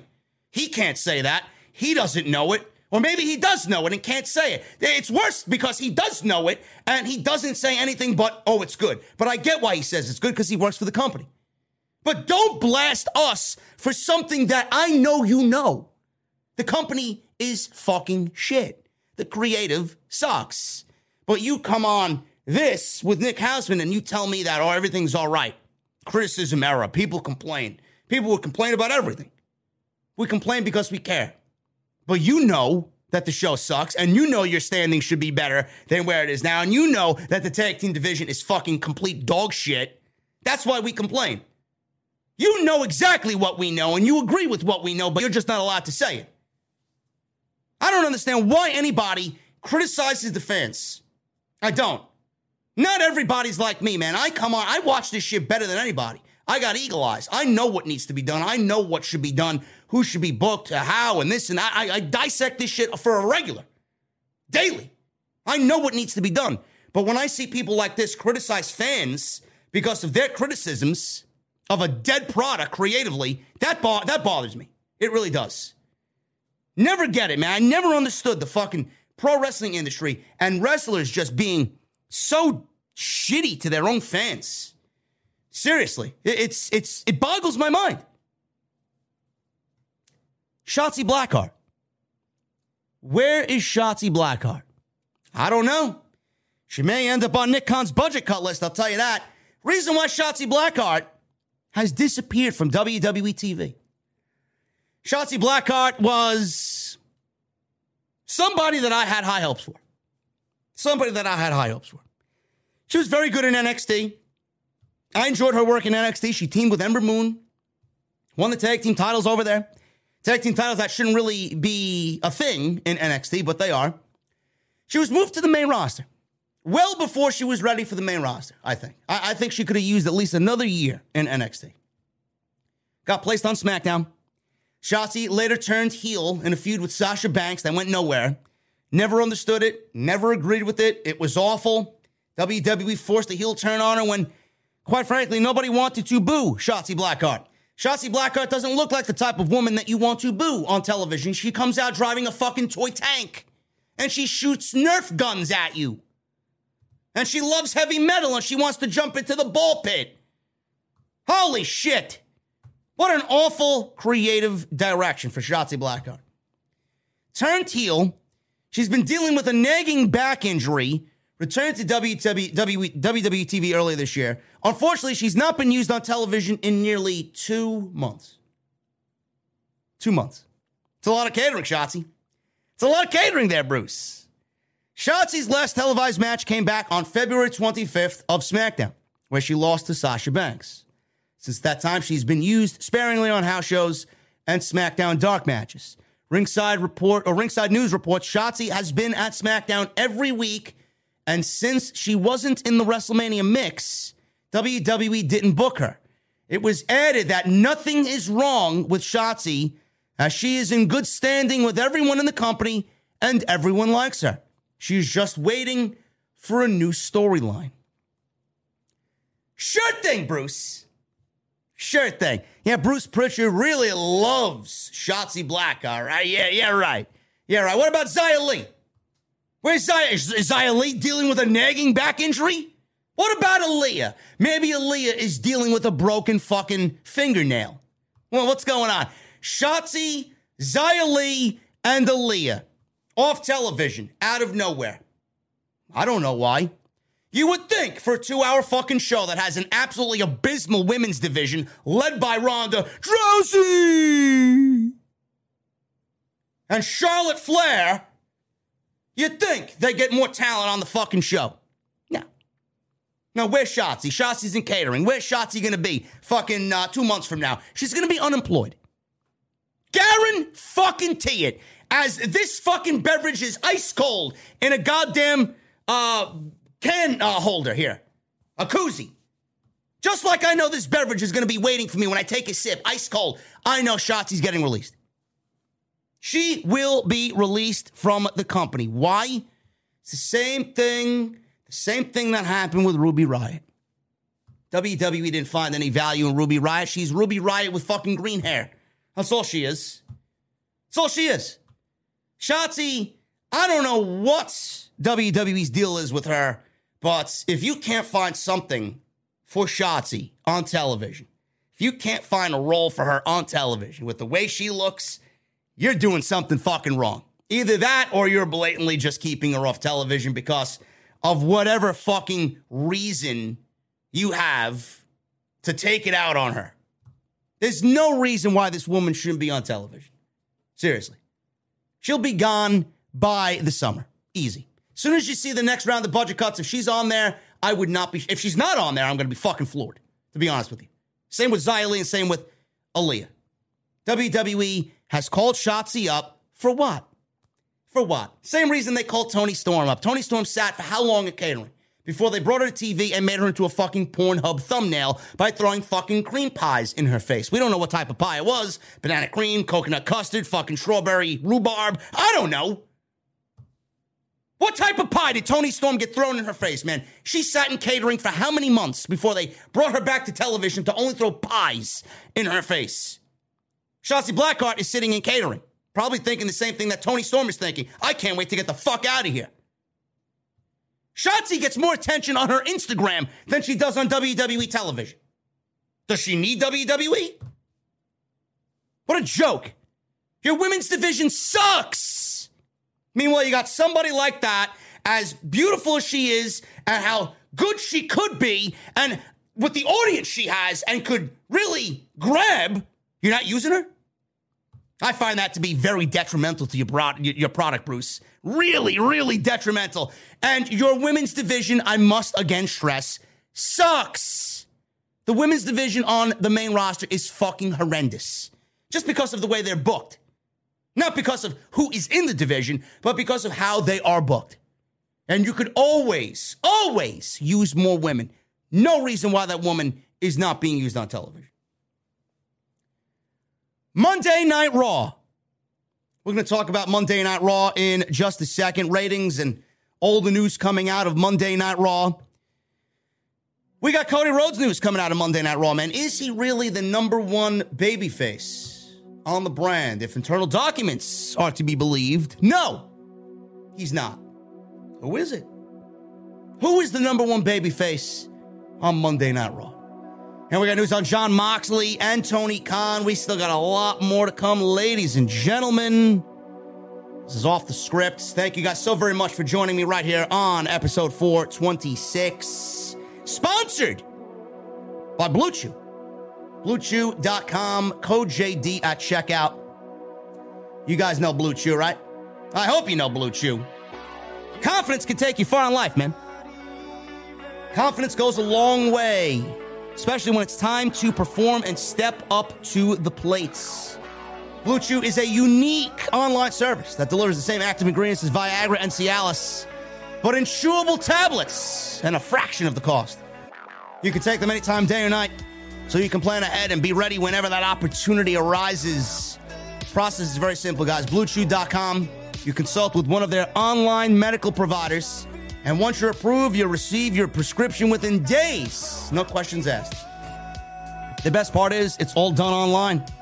No visits to the doctor's office, no awkward conversations, no waiting in line at the pharmacy. And the best part is tablets are made in the USA, shipped and prepared right to you, shipped to you right at your door in a very discreet package. I always say first impressions, you only get one, man. In most cases, you may get your first impression, but you want that first impression to be your lasting impression. BlueChew.com, code JD at checkout. All you guys do is pay the $5 shipping and handling. Promo code JD, and I want to once again thank my great friends over at Blue Chew for sponsoring today's episode of Off the Script. Make sure you guys hit that thumbs up as well. I appreciate you guys, man. We hit the 1,000 threshold. We're on our way to 1,100 likes. I appreciate you guys very much. Super chats are open. Get them on in, man. I already got a cold. I got a cold beverage on ice right next to me. We're gonna open up a nice Irish cream stout right on the podcast tonight. So make sure you guys get those super chats in. We got 9 new members tonight. Holy shit! You guys are fucking awesome, man. So get those super chats in. Bar is rocking and rolling. Go grab a cold beverage. We'll hang out at the end of the show and go over the super chats like always right here on Off the Script. Continuing on with the news, man. Monday Night Raw, the 4/11 episode of Monday Night Raw dropped below 2 million viewers. This was after last week's post-WrestleMania spike. I'm not surprised. I'm not surprised at all. This is exactly what I said. People are like, oh, Monday Night Raw, they drew a 2.1 rating. They're above a 2. Cody Rhodes being back obviously has generated interest, but it's going to be not the Raw after Mania rating. It's not going to be the rating after that or the rating after that. It's going to be a string of weeks where we have to dissect the ratings. Nothing works on Monday night just because it's Monday Night Raw. So the fact that Monday Night Raw went back to a 1.8 on Monday night, not surprised at all. Saw its ratings decrease from a 2.1 for the Raw After Mania. The 18 to 49 demo saw the average rating of 0.54. This is down from a 0.63. Ratings were expected to drop as the post-WrestleMania Raw is one of the highest rated shows of the year for WWE. Now, the 18 to 49 demo saw 0.53, 0.59, and 0.51 in hours 1, 2, and 3. Monday Night Raw was ranked number 1 in the cable top 150 for the shows on cable on Monday nights. Number 6 that came in last week, this was the go-home show for Monday Night Raw. Cody Rhodes is a big reason why Monday Night Raw was up on the Raw After Mania. Cody Rhodes is the most interesting thing in all WWE right now. And I have no shame in saying that. Cody Rhodes cut a promo on Monday night on Miz TV. And a lot of these banned words were used in Cody Rhodes' promo. He used the term belt. The term belt is never said on TV. He used the word wrestlers. He used the word, I believe, what did he use? Belt, wrestlers, wrestling, he said. In WWE, we all know that they're referred to as superstars. Even Miz corrected him as a belt is used to hold up your pants. It's called a title or a championship. And wrestlers, we're not wrestlers, we're superstars. As everyone knows, the word belt and wrestler are banned by WWE. This is Vince McMahon's edict. It's been that way for many years. At first, people were thinking this is a mistake. People thought this was a legit mistake by Cody Rhodes. I said it on my Monday Night Raw review. I hope it's not.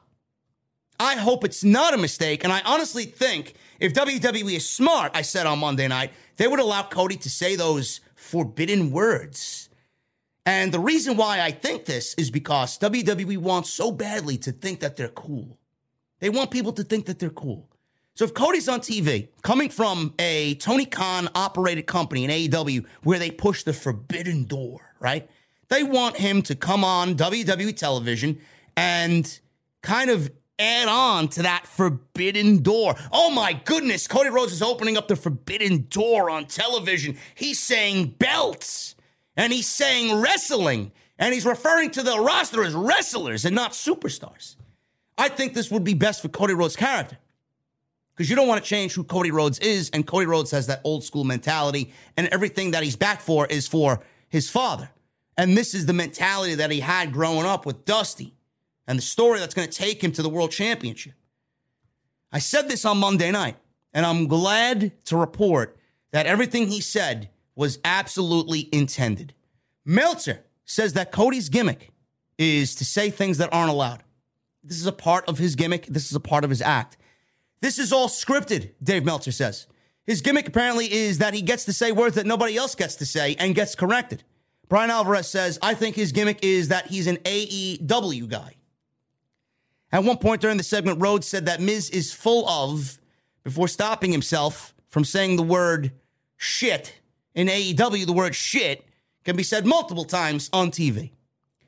For now, it comes across as Cody Rhodes being the AEW guy without AEW actually being mentioned. During this WrestleMania match, Rollins could be heard telling Cody, welcome back to the big leagues. Cody Rhodes defeated The Miz on Monday night in a singles match, and he will have his rematch with Seth Rollins at WrestleMania Backlash. Another match that I did not mention earlier on the list of matches that I was going over. I did not say that was announced, and that is indeed announced for WrestleMania Backlash. I love it. I think Cody Rhodes saying those words is absolutely in line with what he is bringing to the table here, and what he's bringing to the table is different. That's what we need from Cody Rhodes. I would not stray away from that at all. At all. Belt, wrestling, wrestlers, whatever else you want to say that's banned by WWE, hospital, or whatever the fuck he says. He cannot be the guy, and I said this weeks leading to even into his debut. He cannot be the guy that is brought to television and says and acts and does everything else everybody does. Otherwise, he's not going to be Cody Rhodes. Otherwise, he's not going to be special. So, again, this is WrestleMania now. We got the Raw After Mania and this Monday Night Raw this past week, this current week. This is 3 weeks now where Cody's been back on television. And I got to give WWE all the shit every time they get it wrong. And I got to be fair and I got to give them shit when they get it right. They're getting Cody Rhodes right. Any deviation away from this is only a 3-week thing. This is the honeymoon phase, as they say. 6 months from now, we could be talking about a different Cody Rhodes. He could be a fucking WWE shill and saying championship and title, and he could be saying superstars and all this other shit. He could be, just like everybody else, creatively buried after Vince gets bored with Cody Rhodes. But for now, they're getting it right. And everything they've done with Cody Rhodes has been perfect.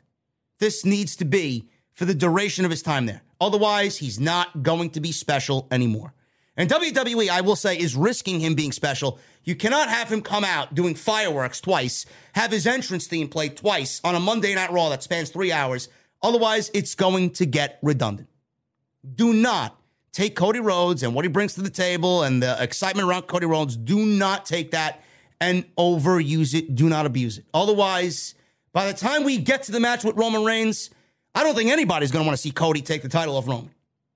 He needs to remain special. He doesn't need to wrestle on Monday night every fucking week. He doesn't need to come out and have fucking fireworks for a goddamn fucking promo. No. Save those for the moments when they are needed, not for a random fucking rinky-dink Monday Night Raw in Bumblefuck USA. Okay? Cody needs to be special. WWE's done a great job so far in 3 weeks. Give it 3 months, and we'll come back and talk about maybe him being the same way. I hope that he is. But given WWE's track record, they like to overabuse and ruin things that we all like and enjoy. Cody Rhodes is slotted internally as the number 2 babyface on Monday Night Raw, ahead of AJ Styles, but behind Bobby Lashley. You mean to tell me that WWE has an internal list where Bobby Lashley is the number 1 babyface on Monday Night Raw? What the fuck is wrong with that? Everything. That's awful. Now, WWE clearly, in 3 weeks, is fully behind Cody Rhodes. He's one of the top babyfaces on Monday Night Raw, and it appears that he will eventually challenge Roman Reigns at some point for the undisputed WWE Universal Championship. Rhodes had his first match in 6 years on Monday night, beating The Miz. And now he's going towards a match with Seth Rollins at WrestleMania Backlash, which he should win. Cody should win the match at Backlash. Seth Rollins does not need to win. Seth Rollins doesn't need to get his revenge over Cody Rhodes. Cody Rhodes needs to beat Seth Rollins. PW Insider is reporting, and by the looks of your reactions, you're all fucking in disbelief as well. In the chat, PW Insider is reporting that internally Cody Rhodes is slotted as the number 2 babyface on the brand behind Bobby Lashley. AJ Styles is listed as number 3. Lashley, mind you, is currently in a feud with Omos!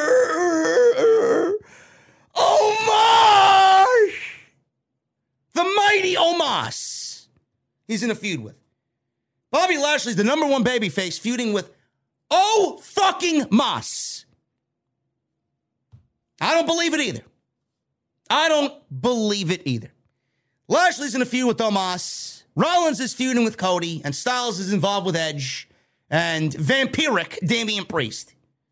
SmackDown, Roman Reigns is obviously the number 1 heel for SmackDown, and the top babyface is Drew McIntyre. Reigns versus McIntyre is listed for upcoming shows going on into the spring and summer months. They saved that match for Wales. They saved that match for Labor Day. They saved that match for this huge UK show. I don't want to see it before then, okay? Do something else. Come up with something different and creative for Roman Reigns going into SummerSlam. How is Cody Rhodes listed as number 2? That I don't understand. I don't know how you can hear that reaction on Monday night and then look at the roster and then say, oh, yeah, Bobby Lashley's number. Let's pencil Bobby Lashley in his number 1. You fucking kidding me? Now, it doesn't really matter. Cody Rhodes is going to be booked better than Bobby Lashley, but it just sounds ridiculous. And it may be an indication that Cody Rhodes isn't as high up on the internal WWE priority list that we think he is. I hope to God this is false. I hope to God this is not the case. Cody, just by fan reaction, and they may be oblivious to this because they don't give a fuck either way, Cody's the number 1 babyface in the WWE, period. It's not AJ, it's not Bobby Lashley, it's not Drew McIntyre, it's not Ricochet, it's not Shinsuke Nakamura, it's Cody fucking Rhodes.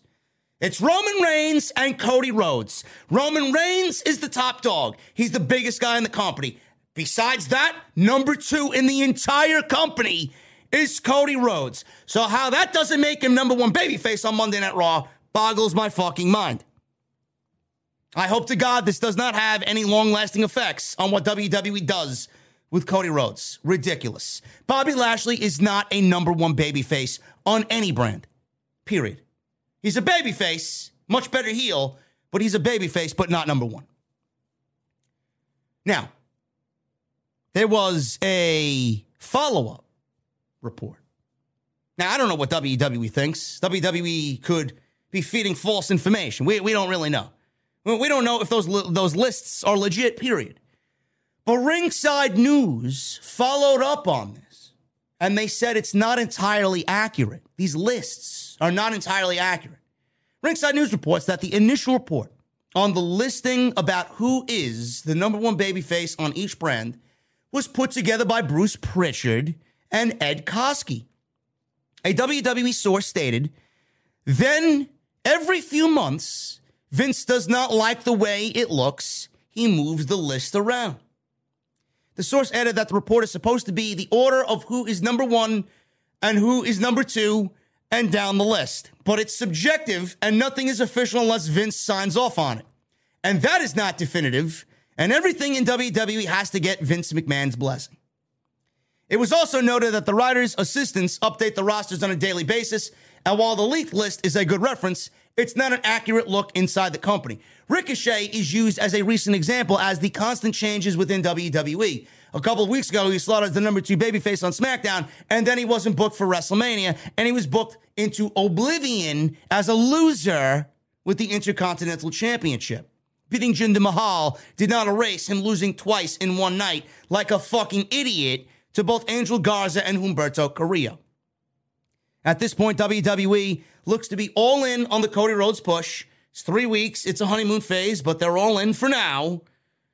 And he is the second biggest name in the company behind Roman Reigns.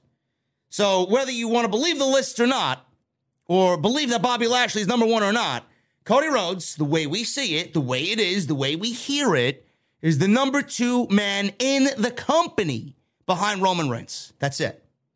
It's funny how he's an AEW guy. He's number 2 behind Roman Reigns. Now, plans can always change in WWE, and Cody right now is the number 2 guy behind Roman Reigns, and this may not be the case. Like I said, give it 6 months. We'll see and reassess the situation. His treatment in WWE will be interesting, to say the least, as to keep an eye on how WWE treats him moving forward throughout this entire year. Now, the internal roster rankings for the women, Alexa Bliss apparently is listed on the list as the number 1 babyface behind Bianca Belair. The top babyfaces on Raw: Bianca Belair, Alexa Bliss, and Rhea Ripley. This is going to change from a week-to-week basis. Rhea Ripley is rumored to be going heel and joining Edge along with Damian Priest. Bliss, when she comes back to TV, she just got married. When she comes back to TV, she could be slaughtered as the number 2 babyface in the women's division upon returning. And right now, that's what the plan is, as she's slaughtered at number 2. She's not even on television, but she's slaughtered on the internal list as number 2 in the women's division. For the heel side, Becky Lynch is listed as number 1 heel on Raw, followed by Carmella and Zelina Vega. Awful. That's a terrible list right there. Becky's not even a good heel. Not even a good heel, and neither are Carmella and Zelina Vega. Bliss disappeared from television after losing to Charlotte Flair at Extreme Rules last year after she ripped up Lily the Doll. She returned to TV in January, continued her gimmick as the elements of the Fiend character remained, and Bray Wyatt was long gone at that point. They did segments where Bliss would talk to a therapist as a way out of her issues, reverting her hopefully back to the goddess Alexa Bliss. Bliss hasn't been seen since the Elimination Chamber show in February, and she wasn't in town at all for WrestleMania 38, which I'm assuming had to do with preparing for the wedding. The reason she wasn't used at WrestleMania was due to her wedding to Ryan Cabrera, which took place this past weekend. Several musicians played at the wedding, including NSYNC, Bowling for Soup, and more. I don't think Alexa Bliss should come back as a babyface at all to the main roster. I don't understand why she would come back as a babyface. Nobody wants to cheer Alexa Bliss. I think she's awful as a babyface. She's much better as a heel. So looking at the heel side of things, it's Becky Lynch. I don't understand why. Regretfully, I say Becky Lynch, which she's not really a heel. She's terrible as a heel. There's nobody on that heel side. Carmella and Zelina Vega. Alexa Bliss should be the number one heel, honestly, behind should be Becky Lynch. So I hope that she comes back as a heel, even though I wasn't a big fan of her work. I do think she does a better job as a heel. And I do think that Bianca Belair is going to need some heels. Right now, Carmella and Zelina Vega and Becky Lynch, there needs to be others. Who's to say Bayley doesn't make it to Monday Night Raw? Who's to say Rhea Ripley joining Edge isn't the one to challenge Bianca Belair? Who's to say that Asuka doesn't come back as a heel? We don't know. We don't know. WWE has a lot of moving parts here. They need to make the divisions better at the end of the day. Bianca needs to have a better reign than she did last year when she beat Sasha at WrestleMania. They can't make the same mistake. They need to give her competition. Right now, with the way this list looks, it's Becky Lynch and nobody else. And we've already got done with the Becky Lynch storyline. Let's move on. Alexa, Rhea, Bayley, Asuka, no matter what, something's got to change. Now, I thought, as far as Alexa Bliss is concerned, she might not even come back to the main roster. WWE has this thing about using main roster acts on NXT. Alexa Bliss going down to NXT and challenging Mandy Rose for the NXT Women's Championship, I threw out there as a potential to happen. Now, I don't know if that's actually going to happen, but WWE has not shied away, especially this year, by using main roster talent on NXT. They just recently brought Natalya down there to work NXT. I don't know what she's going to be doing and how she's going to make the show better, but I think Alexa would be a great fit for NXT. I don't think she's ever won the NXT Championship. At that point, it gives you Alexa on that roster. Meanwhile, you can call up an Io Shirai. You can call up Toxic Attraction. I think they're more than ready for the main roster. Maybe not in ring, but the act itself is a main roster act, and that's why they have been developed the way that they have, because they're getting them primed and ready for the main roster. I could see them easily fitting in on the main roster women's division. But Alexa going down to NXT, I don't see that as not happening. I could absolutely see that happening. We'll see what happens. But all we know at the end of the day is Bianca Belair needs heels to work with, and right now there is none. We'll see what happens if Rhea turns heel on Monday. That tag team title match is going to be a lot. Keep an eye on that. Rhea Ripley turning on Liv Morgan, and we get Rhea Ripley joining Edge, turning to the dark side, finding her way after being lost for so many months, and then challenging Bianca Belair as heel Rhea Ripley. I could get behind that for sure. Tommaso Ciampa. I'm surprised he hasn't been named Thomas Calzone or Tommy fucking Muscles Fra Diavolo. Surprised he gets to keep his actual NXT name. I'd give this a couple of months before we see him known as something other than Tommaso Ciampa. He made his WWE main roster debut, and he spoke to Alistair McGeorge of Metro Publication. Ciampa made it known that he isn't worried about being creatively fulfilled on the main roster, and it's not hard to please Tommaso Ciampa when it comes to being creative. He says, and I quote, "Creatively, I'm not very hard to please in that sense, that I just view it as give me 5 minutes and I'll make it the best 5 minutes I can. Whatever that means. Whatever I'm asked to do. If comedy is in my future, whatever it is. I just like to look at it like there's no ending to this. So if I do comedy for a couple of months, it doesn't mean after that I can't go back to doing something else I might enjoy. There's no ending." Sounds like a WWE given rhetoric. Sounds like a WWE given answer to Metro Publication. I don't understand that. This is a guy that didn't want to go to the main roster and said if he went to the main roster, he'd absolutely retire. Now he's all about playing comedy characters coming out of NXT, where he was, in my honest and genuine opinion, the greatest NXT champion that there ever was, Tommaso Ciampa. I don't get it. I don't understand how you can go from that to wanting to do comedy. Do you understand the comedy that WWE does? Now that he said this, do not be surprised to see him mix it up with R-Truth. He's already sealed his fate. You don't think WWE keeps an eye and an ear on these fucking interviews and these segments done? They approve all of these fucking interviews. You don't think they got somebody listening, taking this information back to Bruce and to Johnny Laurinaitis and to Vince McMahon? You don't think they know what is said on these interviews? Ricochet, before WrestleMania, mentioned something about wanting to work with Mustafa Ali at WrestleMania. He then went on to lose, not once but twice, in the same week, lost to Angel Garza and Humberto Carrillo, and got buried on SmackDown. And he's the Intercontinental Champion. That was after he went out publicly and stated that he would like to work with Ali, somebody who is not even with the company in mind. He's still employed there, but he does not want to be with the company, somebody that is anti-WWE right now. That's why he got buried. Tommaso Ciampa saying he wants to work comedy could be a fucking death wish for Tommaso Ciampa. Ciampa recalled doing comedy segments during matches while working in PWG and how some of his most famous times in wrestling came from those matches. Whether it was from singing or slow motion wrestling, although he considers doing that in his past, he looks back at them fondly and says it's just the entertainment part of the business that he loves. Ciampa said, to him, it's what pro wrestling is, and there's no definition of it. He finished up his run at Stand and Deliver. He lost to Tony D'Angelo. He was officially moved to the Raw brand on Monday, where he did a segment with Kevin Owens and Ezekiel, who is Elias. But they're playing it off as it's Elias's brother, but it's Elias. Prior to his official main roster call-up, WWE did use him a few times on Raw, wrestling Ziggler, teaming with Braun Breaker. Ciampa issued a statement at the time that he likes his new theme music as well.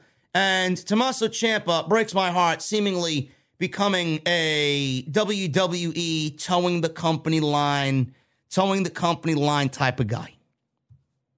Breaks my heart to see, man. This was psycho killer, Tommaso Ciampa. Seriously. Greatest NXT champion there ever was, man. It would break my heart to see him do fucking comedy in the WWE cringe way of comedy on the main roster. Now, Kevin Owens, I will admit, Kevin Owens is fucking great. And whatever he's doing with Ezekiel, has been great. I love how Kevin Owens just embraces everything, and his just body language comes off as humorous to me.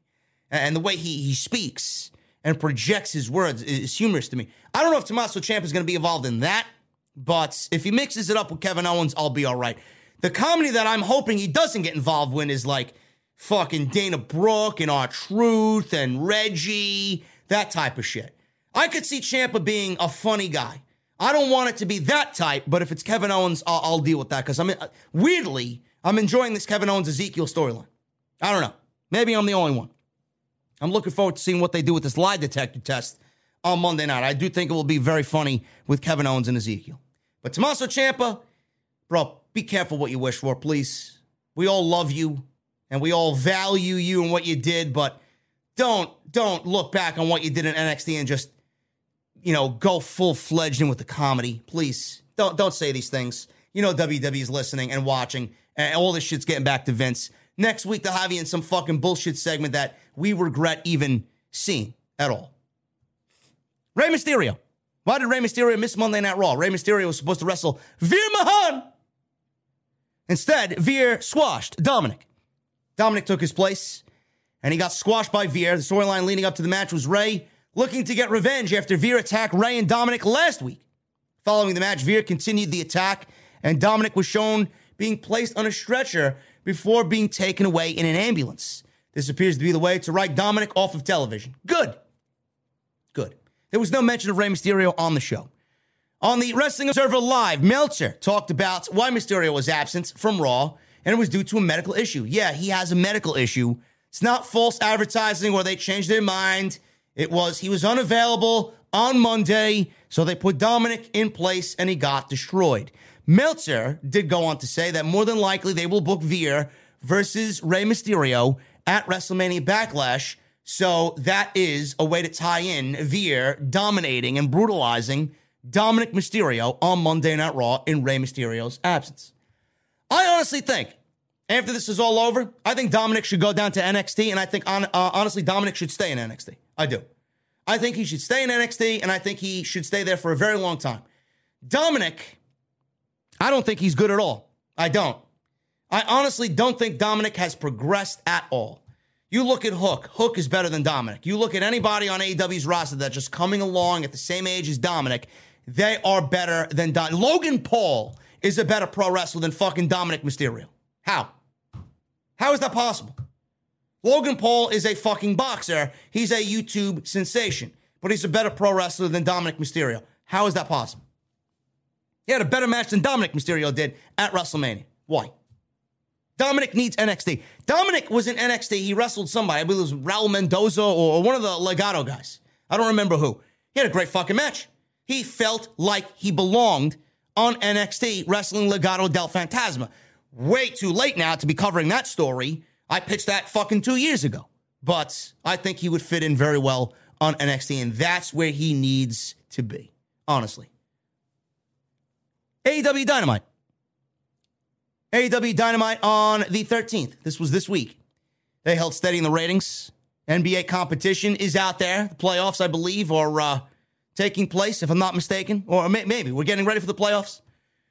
So AEW Dynamite, 977,000 viewers. That is down from the 989,000 viewers the show did 1 week ago. 0.37 in the 18 to 49 demo. That is down from a 0.38. So they did remain steady. Tony Khan loaded up the show. 3 title matches. MJF, CM Punk, and Chris Jericho all were in action. Went up against 2 NBA playoff games. So the lowest key demo the show did was on Wednesday. This was the lowest since March 2nd. And that was what we got tonight, or Wednesday rather, with a 0.37. I don't know what tonight's show is going to bring in as far as ratings go. I can't imagine the Battle of the Belt show does any ratings at all on a Saturday night. But we'll see what happens when the ratings come in on Monday. Dynamite ranked number 3 in the cable top 150 shows for the night. That is down from the number 2 ranking. Ratings go up and down. I'll leave it to the fucking virgin fucking neckbeards on social media to argue about the goddamn fucking ratings. I'm not here to talk about ratings. They go up and down just like everything else. Tony Khan. Now we're getting into the meat and potatoes of this situation, man. Tony Khan. Tony Khan was on Busted Open Radio. And he agreed with fan criticism of Satnam Singh's Lights Out AEW debut. And he promises he won't make that mistake again. On Busted Open Radio this week, Tony Khan addressed the criticism from fans about the way Satnam Singh debuted on AEW Dynamite. The consensus seems that turning off the lights raised expectations, and his debut fell somewhat flat because he was not a recognizable name. I could have done better, said Tony Khan. It's one of those things. I wish I had done it a little differently. The fans are always going to be right. So if the fans don't like something, sometimes there's some things about it where you are trying to get heat and people aren't always going to love it. There were things about it I probably should have done differently now that I see it in hindsight. Tony Khan absolutely saying fans are always going to be right boggles my mind because it's new and people can't grasp a CEO like Tony Khan saying the fans are going to be always right. When Vince McMahon and Bruce Prichard and WWE don't ever listen to the fans. They don't. If they did, WWE television would look vastly different than what we see now. He says the fans are always going to be right. Just like the customer. You know how you go to retail and work in retail? The customer's always right. Don't argue with the customer. You do whatever you do to make them happy so they come back and spend more money in your business. Tony Khan doesn't want to upset the fans. Tony Khan he's not in the business to upset fans. If he upsets fans, he's going to lose viewers. If he upsets the fans, the ratings for Dynamite aren't going to be over 1 million. So on and so forth. So for him to say that, he's acting like a businessman. He knows that he was wrong, and he addressed it and promised to do better. Khan said that it wasn't his idea. Now, this is where it gets juicy. Khan said it wasn't his idea to turn the lights out, but he accepts the blame because he's the main filter. He said, to be honest, it wasn't even my idea to turn the lights out, but I am the ultimate filter. I'm the person who everything goes through. I put the outline of the show together, and when I came in Wednesday, I thought it was the best outline I've ever put together. One of them, at least. Now, I will agree with him there. The show was great. The outline of the show and the way the show flowed was awesome. The debut, not so much.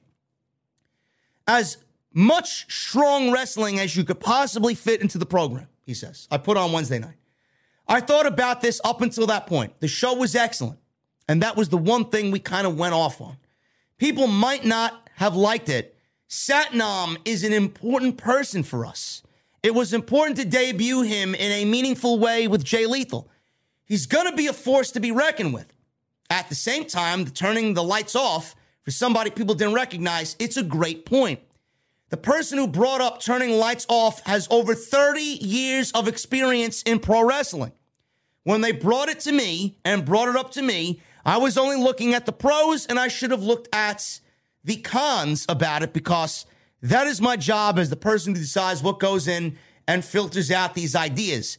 We had all these people in the room, and somehow not one person, when that idea came up, brought up the negatives. Then we did it. All of a sudden, all the negatives came out, and all the negatives were very obvious. Khan added, it was a lot of veteran people. To be honest, nobody said that, but when it happened, I agreed with the fans completely. Khan added that Singh's debut got a lot of international attention, but he didn't want the negativity to loom over the show, and he agrees with the fans. Khan said, I didn't want it to loom over a lot of great stuff on the show. I don't think it has or it will, because there was a lot of great wrestling on the show, so I was really excited about that, but the fans are always going to be right. I think it's one of those times where I appreciated what their feedback was. Now, as I'm in my third year doing this, I would not do that way again, and these are the things you learn going into year 3 that I would do differently in year 4 or year 5. Tony Khan is somebody that I appreciate because he acknowledges the mistakes. Now, would he have acknowledged the mistakes? And this is what's great about the criticism era of pro wrestling per Angel Garza. WWE doesn't like criticism because they believe what they put out is the best product, which it's not. And they train their fucking wrestlers to think that it's the best product as well, which it's not. Tony Khan, he believes he puts out the best product. And when he gets something wrong, Tony Khan is not on social media blasting the fans. Tony Khan is not calling the fans fucking assholes. Tony Khan is not listening to the fucking fans and is shoving their opinion away. Not listening to the opinions of the fans. He's listened to the opinions of the fans when it's good and when it's bad. He's always listened to the fans. AEW wouldn't exist if Tony Khan didn't listen to the fucking fans. Tony Khan listened to the fans to bring CM Punk back, and he made CM Punk back as a force on pro wrestling television. He listened. Go out and sign Bryan Danielson. He listened. Go out and sign Keith Lee. He listened. Go out and sign Swerve. He listened. Go out and sign Adam Cole. He listened. Seriously. Put the title on this guy. Put the title on that guy. Give Brody a chance with the TNT title. He listened. He listens. When it's good or if it's bad. When he makes a mistake, he listens. Now, I hope to God he doesn't make that fucking same mistake in year 4 or year 5. Otherwise, people are going to dig up this fucking article. People are going to dig up this fucking podcast on Busted Open, and they're going to blast him more so than they did when the fucking botch happened on Wednesday night. Tony Khan, I don't know who he has working around him. Jerry Lynn, Mark Henry, Dean Malenko, Paul White. I don't know who he has in his inner circle that comes up with ideas. I don't know who this 30-year veteran is. I'm not even going to mention a name because I don't want to put a name out there. Honestly, the first name that I thought about was Paul White. Honestly, the first name that I thought about was Paul White.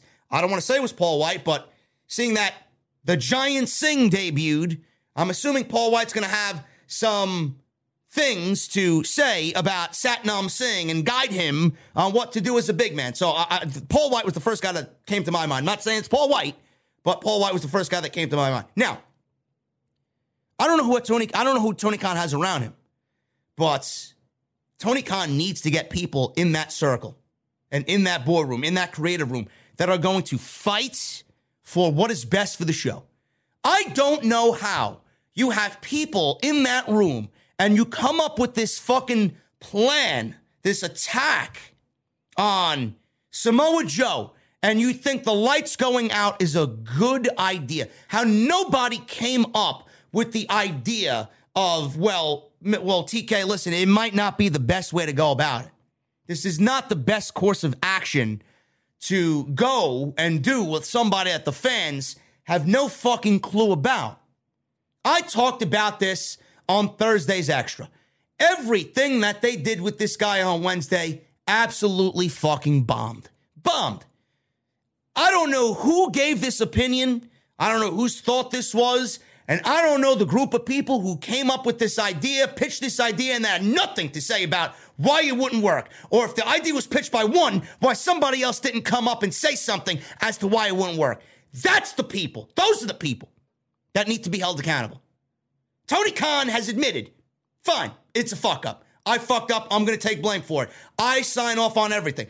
I don't blame Tony Khan for not, for going out there and placing the blame on somebody as well. They're all to blame. At the end of the day, they are all to blame. Tony Khan is to blame, yes. But at the end of the day, they are all held accountable. Because it seems like somebody didn't have the best interest of the segment at heart. Tony Khan is to blame. Do I blame Tony Khan for throwing everybody else under the bus indirectly? No, I don't. I would have did the same fucking thing. But Tony Khan signs off on it. Tony Khan wants to show everybody that AEW is a family-oriented background, that everybody has a say backstage. If Tony Khan went there and acted like dictatorship Tony Khan and did everything on his own and acted like Vince McMahon, I don't know if things are going to be running as well as they would be. Everybody needs to have a voice. Everybody needs to feel like they have a voice. You can't exclude anybody. It is so easy for people to go on social media and blast Tony Khan for making an environment that's all about him and not about the fucking company. Tony Khan took blame. Do I blame him for throwing indirectly? It was somebody with 30 years of experience that came with this idea. Was it bad? Yes. But I also had people that did not speak up for why it was bad. I don't blame him at all. But at the end of the day, he signed off on it. At the end of the day, we can't go back and change it. At the end of the day, all we can do is look at this and use it as a way to make it better when it comes up again. Now, Satnam Singh was on tonight's Battle of the Belt show. Whatever they did with Satnam Singh, the Giant Singh on tonight's show, was 1,000 times fucking better than what they did on Wednesday's Dynamite.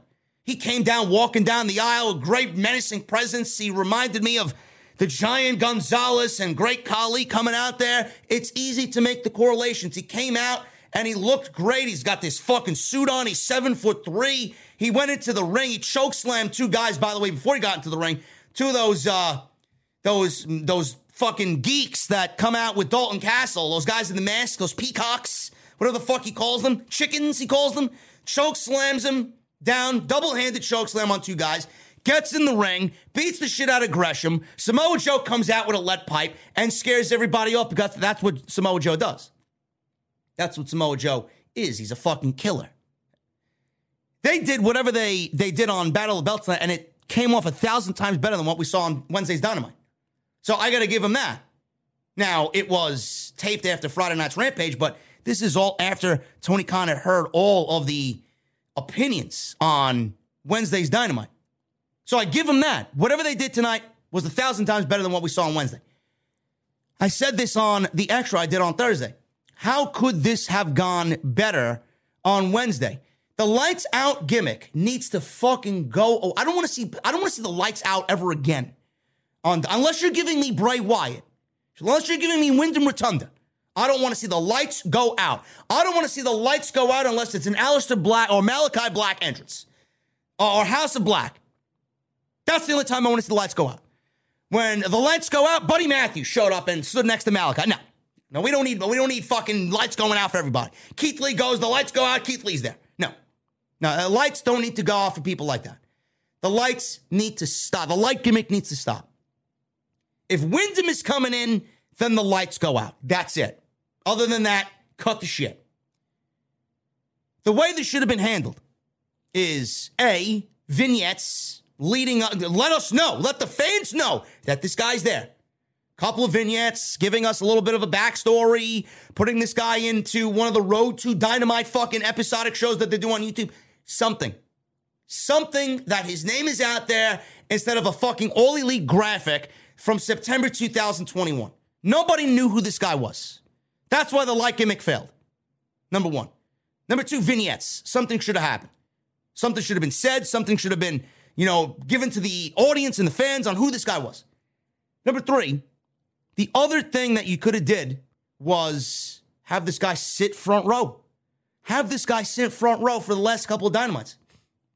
Have him sit front row. Have him be there. And have him just, here's the new AEW signing, fucking Satnam Singh. And then when Samoa Joe is getting beat up at the end of Dynamite, this guy comes in the ring, gets up, this menacing presence, gets up from the crowd, moves the barricade, gets into the ring. He thinks, or we think, he's going to stop Jay Lethal and Sanjay Dutt from beating down Samoa Joe, but he only helps and aids them in beating down Samoa Joe. That would have went off so much better. So much better. He needed to be on television. We needed to physically see him and who he was on television. The lights out gimmick is played out. It would have been fine if the lights went out and Killer Cross was there. The lights would have went out and Braun Strowman was there. The lights went out and fucking Johnny Gargano was there. Whatever. It would have been better. It's fucking the gimmick's played out. I hope I don't see it again, but it would have been better if it was anybody else. This guy, no. Nobody had a fucking iota of a clue who this guy was. Anything could have been brought to the table. I blame Tony Khan. He acknowledges the blame. He acknowledges that it sucked. He's going to do better. I appreciate that. That takes a strong fucking person, a public fucking person, the man who's creatively behind everything, to go out on a public platform, one of the biggest pro wrestling podcasts, and say, I fucked up. I'm sorry. I'm not going to do this in year 4. You would never hear Vince McMahon say, I fucked up. You would never hear Bruce say, I fucked up. They think their shit doesn't stink. WWE does everything to mask and hide everything that the fans critically shit on that they do. They fucking doctored the stunner up from WrestleMania. They pretended as if the stunner was not a fucking botch beyond recognition. They alter crowd reactions. They fucking cut out clips and alter clips. Roman's being booed as a fucking babyface. They show the fucking one token fucking virgin in the crowd cheering Roman Reigns as if everybody thinks the same way that guy does. I remember those days. Tony Khan doesn't do that. He does mask the Sammy Guevara heel heat that the fans are giving him, which I don't understand. I don't know why he's meddling in that bullshit. Nobody wants to see that. But that's a different story for a fucking different day. He acknowledged he was wrong. WWE would never acknowledge they were wrong on anything. So give the man his fucking credit. He's going to do better. I think Tony Khan has done far more good than anything. So I honestly don't really find the problem with him coming out and apologizing and then, placing blame on the rest of his team like he's placing blame on himself. He's promised he's going to do better. He's done more good than he's done bad. That deserves benefit of the doubt. This is WWE. I'm not giving them the benefit of the doubt because they do more bad than good. They don't take our best interest at heart. Tony Khan does. Vince doesn't give a shit about what we think or what we say. Tony Khan does. Christian Cage was botched. His debut was botched at Double or Nothing. Tony Khan went into the Danielson and CM Punk and Adam Cole debuts and executed it brilliantly. We never got that Christian Cage type of botched debut. Now we got it happening with Singh with the fucking lights going off. Give him time to fix it. I understand it sucked, and I fucking hated it. I don't think this guy's going to be good for television on top of everything I just said. I don't think this guy's going to be good for television, period. I hope to God this guy doesn't get in the ring and wrestles because I see no more than their version of Omos. I don't want to see that on television. This is exactly what AEW television doesn't need. But from what we see now, he was booked decently tonight. He looked impressive tonight. He looked like a monster tonight. Fine. As long as he stays that way for the majority of his time there. These big giants, their appeal is very short-lived. You can't put somebody like that in the ring and then expect him to get over with this audience because we are so conditioned on what we see with WWE television. WWE fucks these guys up every single time, and they only have a shelf life of 6 months to a year. That's it. Strowman was done after a very short shelf life. Omos is already done. These guys don't last. Not everybody could be Paul White. Not everybody can be Kane. Not everybody can be an Undertaker. These are once-in-a-lifetime pro wrestlers. You don't find guys that are the Big Show and Kane and the Undertaker anymore. The modern-day big guy will never be what those big guys were. They got very big shoes to fill. Very, per se. This guy is never going to be anything more than what we see of him. He's not going to get over in front of this audience. And once you get him in the ring and you expose how bad he is, he's never going to recover from that. All it takes is one. He's already had a bad first impression. You get him in the ring and he's got another bad first impression from an in-ring standpoint. That's it. With this crowd, that's it. They are more forgiving than most crowds. But this type of guy, for this type of brand, no, I'm sorry. It's never going to work out. Never. And when you beat him, and when somebody beats him, that's it. A guy like this should be undefeated for the rest of his fucking career. Nobody on that roster is big enough to take down Satnam Singh and make it believable. Nobody. A 7'3" giant coming into who's going to beat him? Is Joe going to beat him? When Joe beats him, if it ever happens, that's it.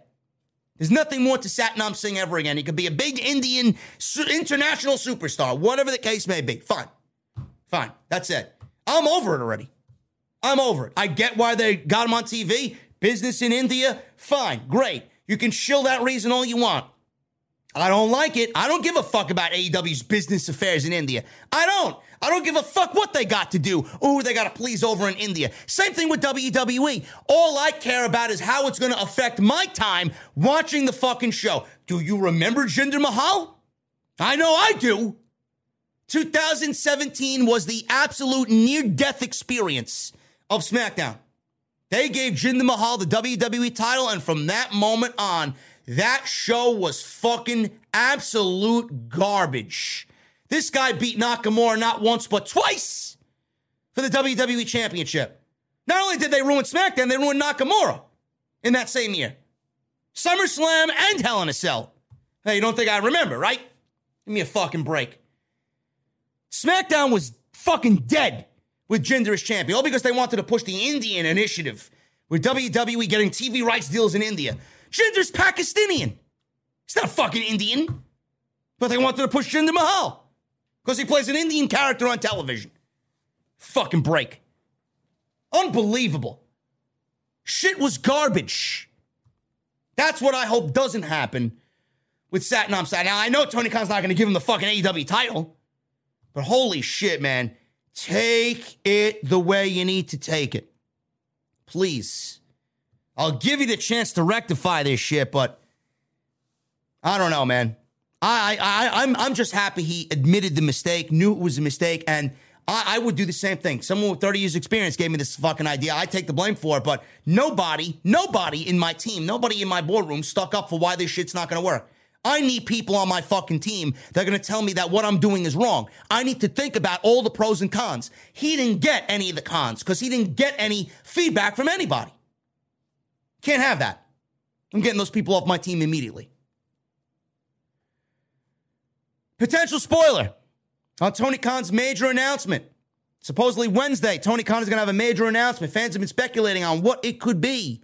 According to the Super J-Cast and Ringside News, they've both heard rumors of a joint show happening between New Japan Pro Wrestling and AEW in Chicago, possibly the third week of June. As of this writing, there's no word yet on the special name for the rumored event or if matches will take place. AEW has working relationships with several promotions, including New Japan Pro Wrestling and Impact Wrestling. In the past, Tony Khan has allowed AEW contracted talent to work for New Japan, such as Chris Jericho and Jon Moxley. I believe Jon Moxley wrestled Will Ospreay tonight at some New Japan show in Chicago. New Japan Pro Wrestling talent began appearing on AEW TV last February, such as Satoshi Kojima, Kenta, Ren Narita, and Rocky Romero. Moxley worked tonight's Windy City Riot event in Chicago against Will Ospreay. It aired on Fight TV. This past Wednesday's Dynamite saw Samoa Joe beat Minoru Suzuki to win the Ring of Honor Television Championship. All Elite Wrestling has also announced that Dynamite and Rampage episodes will also be made available in New Japan Pro Wrestling's streaming service, New Japan World, at no additional cost for current subscribers. That's a great deal. With that being announced not too long ago, I'm assuming that this announcement is going to be a super show between New Japan and AEW. And I do think that they will have a mega show at the United Center. I do think that's going to be the announcement.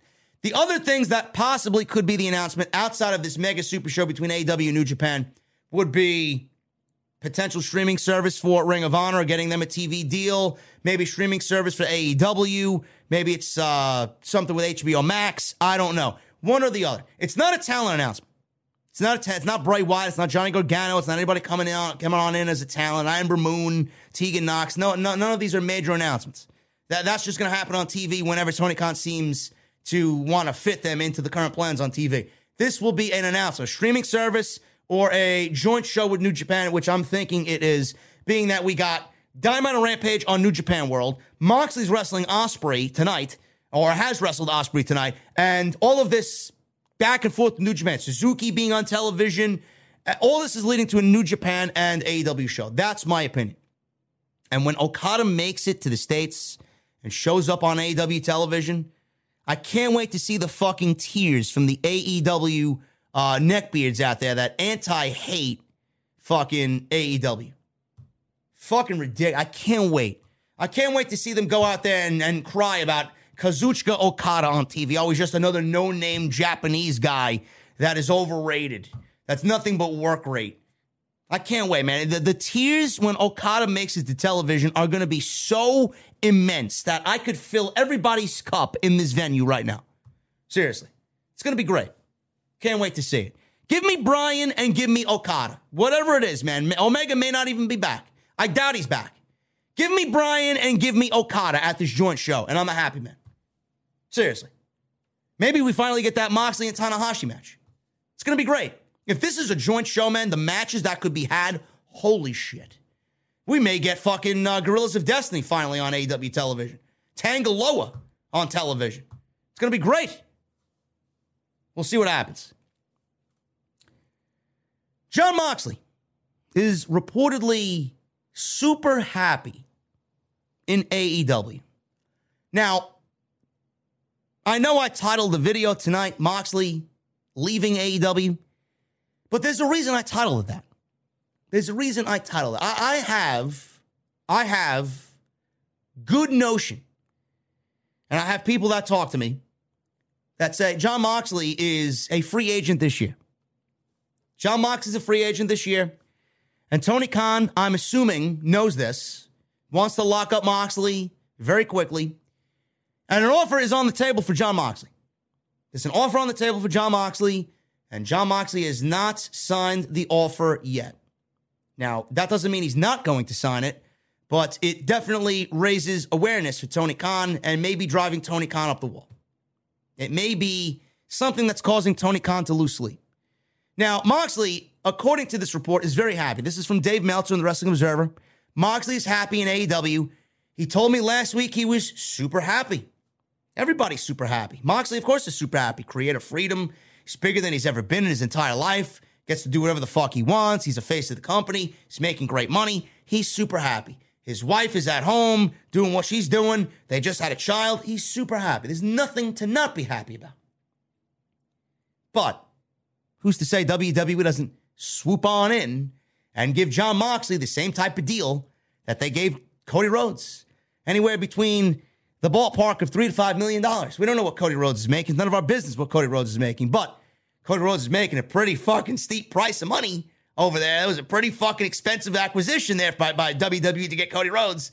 His contract is very hefty, I'm assuming. Jon Moxley and the desire for WWE to have Moxley, who's to say that Moxley doesn't go and do the same thing as Cody Rhodes?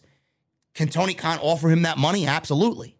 But I honestly don't think Tony Khan is going to let Jon Moxley walk the way he let Cody Rhodes walk. I do think if it comes down to it, the money that Cody wanted and he didn't give Cody, he will end up giving Jon Moxley.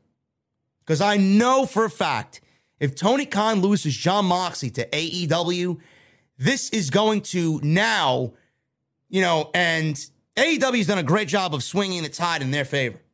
The winds of change, as I call it. it would be very difficult for me to sit here and say those winds are still blowing in the same way that they were 2-3 years ago with AEW. It would be very difficult for me to sit here and say that those winds haven't kind of subsided a bit on AEW's end and they're moving a little bit towards WWE side. Jon Moxley going back to WWE is something that I think I would be interested in seeing. I fully expect it to happen. I do. I don't think Jon Moxley is going to retire with AEW. I think Jon Moxley is going to go right back to WWE, and I do think Jon Moxley is going to be Jon Moxley on WWE television. WWE wants Moxley back. This is going to happen. Chris Jericho will be going back to WWE when the time is right. Chris Jericho will be going into the WWE Hall of Fame, as will Jon Moxley. This is not out of the realm of possibility. People will defect from AEW to WWE. This is known as good business. For everybody that defects over to WWE, AEW is going to continue pushing whoever they got on the roster up at a higher level. Somebody will be there to take that overwhelmingly huge gap of Jon Moxley leaving and take that spot. Whereas Moxley going to WWE, it's going to make WWE's television program better. Now, overall, the product sucks. Cody Rhodes is not going to change the entire product overnight. He's on the show once or twice a week. Whether it's a Miz TV segment or a promo segment or a match, which I don't even want him to be on there every single week. Every time he's on, it makes something about that show, something about that brand better. Moxley will do the same thing. But do I see Jon Moxley leaving for the WWE now? No, I don't. I would like to see this maybe happen in 3, 4, 5 years. I don't want to see Jon Moxley jump yet. I don't think it's time for him to jump yet. But I do think he's eventually going to make the jump to WWE. Meltzer said he's very happy. In a question and answer segment in January 2021, Moxley didn't close the door on a possible WWE return, while also pointing out that it's unlikely to happen. Moxley said, you got to say never, because you don't want to run back what you said years ago later, because you don't know what will happen. Just the creation of AEW is so vital to the wrestling industry, and that's part of the reason why I'm so proud to be a part of it. He added, I wouldn't rule out ever going and doing business with them again. We had a mutually beneficial relationship for a long time. If they called, I would listen, but I highly doubt we would ever be on the same page. I'd be open to an idea. I don't not like money. I got a kid on the way, and I got to put the kid through college. So, I would take a phone call, but I highly doubt anything would materialize, end quote. Moxley is currently a part of the Blackpool Combat Club with Bryan Danielson, Wheeler Yuta, and William Regal. He wrestled this past Wednesday on Dynamite in a 6-man tag team match in an excellent opener with Wheeler Yuta. And at this point, it doesn't seem like he has plans to leave AEW. So it was noted this week in The Observer that Brett Lauderdale, this is what I was trying to get at. Brett Lauderdale said on his podcast that the biggest wrestling company in the world has expressed interest in his blood sports brand, GCW Bloodsport. Something that Moxley has been a part of ever since he's been with AEW. Moxley, I believe, is the current GCW World Heavyweight Champion. Stephanie McMahon met with Brett Lauderdale, and the photo is out there because he posted it on his Twitter. GCW owner Brett Lauderdale met with Stephanie McMahon at WrestleMania weekend, and sat him in a luxury suite, and rumors have it that they conducted business. What that business is, I don't know. Why they would be interested in what was nothing more than a fucking Raw Underground segment. They tried to rip off Bloodsport with a Raw Underground segment led by Shane McMahon. Now they want to buy the real thing, the scripted real thing. I don't know. I don't know why they would be interested in Bloodsport. I can't imagine WWE using that in any sense outside of adding more content to the WWE network on Peak. I don't see how beneficial that is for WWE. For GCW, obviously, they could use the money and whatever else, talking business with WWE. I mean, forget about it. It's only going to benefit GCW. I don't know how it's going to benefit WWE. But at the end of the day, Moxley is a part of that GCW brand. Moxley loves working the GCW shows. He loves it. He's their world champion. Who's to say that this isn't a calculated attack by WWE to maybe lure Jon Moxley away from AEW? This is the shit that I think about. Is Stephanie McMahon and WWE doing business with GCW in some way, shape, or form? Not for the GCW brand itself, but for the Bloodsport brand. Are they doing business with GCW to lure Jon Moxley away? That's what I want to know. It's crazy to even think about. But I do think Jon Moxley, not because of GCW, I do think Jon Moxley is going to end up going to WWE when the time is right. Now, I could sit here and fucking fantasy book Jon Moxley leaving AEW now, going over to WWE, being Jon Moxley on WWE TV. I think WWE's in the know and in the boat of, with what they're doing with Cody Rhodes. Having Cody be Cody from AEW on their television show, they would do the same thing and award the same freedom to Jon Moxley. If Jonathan Good goes back to WWE, we're not getting Dean Ambrose. The Shield is dead. They will be Shield in person.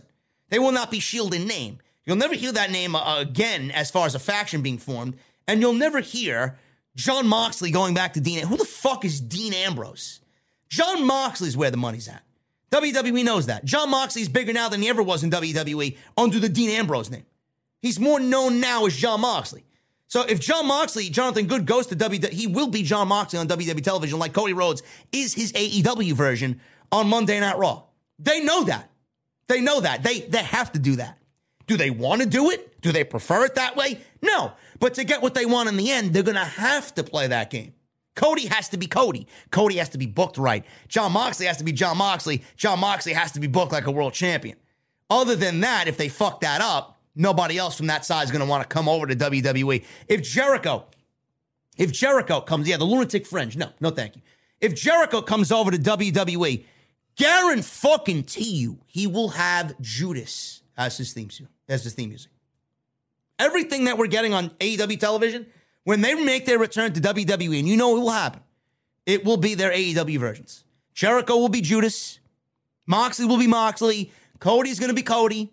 They have to because they need to sway the Jade Cargills and the Wardlows and the MJFs over to WWE. They have to play a game that they're not really wanting to play, but they know they have to play because their game is weakening AEW.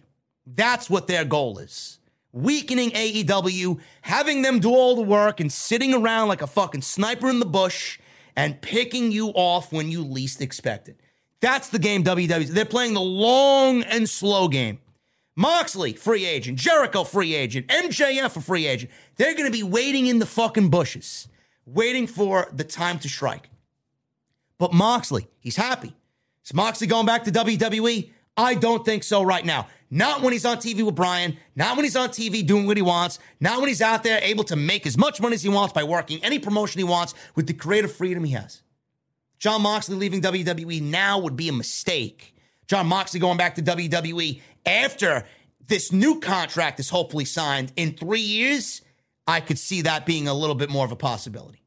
But I do think at the end of the day, guys like that will end up back in WWE. Absence makes the heart grow fonder on both ends. WWE realizes that they need to play this game. Moxley realizes he's got a lot of friends over there that he wants to work with again, being that he's built himself up the way he is now. And WWE realizes that if they want to weaken AEW, they need to play the game that they're not accustomed to playing. And I do think it's going to happen. They want MJF, they want Jade Cargill, they want Wardlow, they got to do it. They got to do it right. They got to do it right. And who's to say that those names are going to be the only names? Maybe WWE at some point, who the fuck knows, man? Vince is getting older. Vince, we don't know what could happen 7-8 years from now. How old Vince is going to be and how fucking out of touch he's going to be 7-8 years from now. He's already out of touch.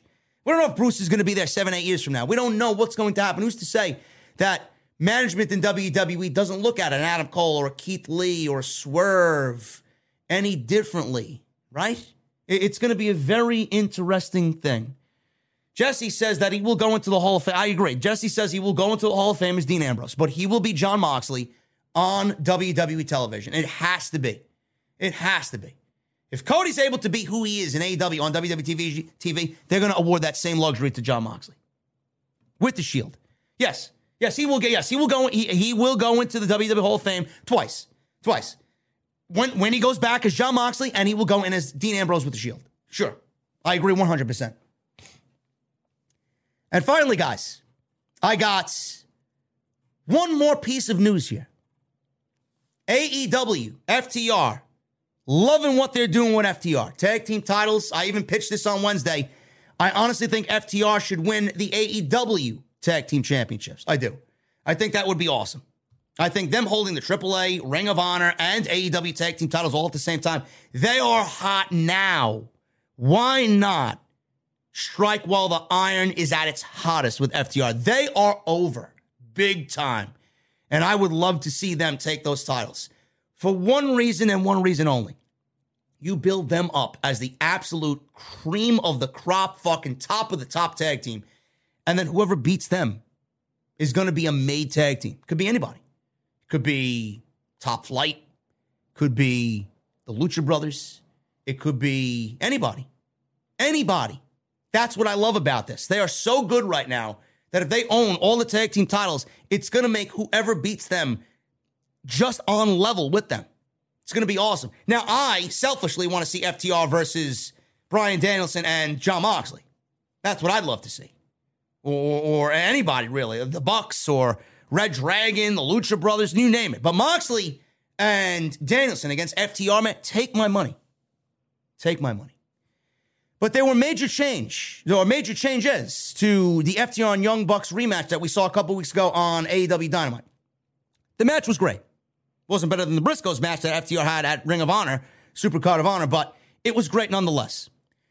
It's almost didn't happen 2 weeks ago. It was originally planned to be later in April. According to Nick Jackson, he had an interview with Sports Illustrated with his brother Matt. They had to convince Tony Khan to let them have the match earlier than Tony Khan wanted it. He wanted it at the end of April. Bucks wanted to do it when they did it. To capitalize on FTR's momentum, that is the reason why the Bucks wanted to do the match with FTR now. They wanted to strike while the iron was hot to help them get over even more so. They wanted FTR to capitalize on what they were doing coming out of the Briscoes match at Supercard of Honor. He said, and I quote, does Nick Jackson, it wasn't supposed to happen until later this month. We wanted to ride the momentum of FTR and the Briscoes because we knew they'd have a classic, and we convinced Tony to let us have it in Boston. Nick mentioned that the only issue with their first match was that it took place during the pandemic. The one thing that put a small damper on our first meeting was having it during the pandemic. We always knew we wanted to do a rematch. It was just a matter of when and how, and we knew it had to be a packed arena. I knew the match was going to be great. When FTR's music hit and they were the most over guys in the building that night, everything clicked from there. FTR, man, I'm loving what they're doing. I'm giving them the tag team titles. If the time is right and the opportunity presents itself, I'm having FTR win the AEW Tag Team Championships, and I'm having them collect all the gold. I really am. Again, the Young Bucks saw it as striking while the iron was hot, so why can't we? Looking at FTR, man. It's a rarity to have a tag team come along and be that fucking great and that dominant, man. And with that division, it could legitimately be anybody's game to take those titles and take that spot, man. A new team could be made. It's going to be better for the overall health of the tag team division when they start losing those titles and they start coming down from where they are. But right now, while they're as hot as they are, strike while you can, because you're not going to get another opportunity like this with FTR. Guys, that is all I got as far as the news is concerned. And we are going to go over the super chats, man. Get them on in. We're going to hang out. And I'm going to open myself an ice-cold beverage. Legitimately. Not liquid death. Not a fucking water. Not an apple juice. Not soda. I am opening a Southern Tier Irish Cream Stout. This thing is fucking beautiful, man. It tastes so good. And we're going to open that right up right now, and we're going to go over the super chats. Let me get my beer glass already sitting over here, eyeing me down.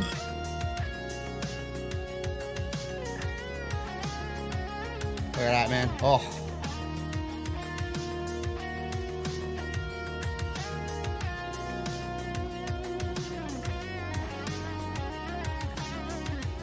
Oh, my goodness.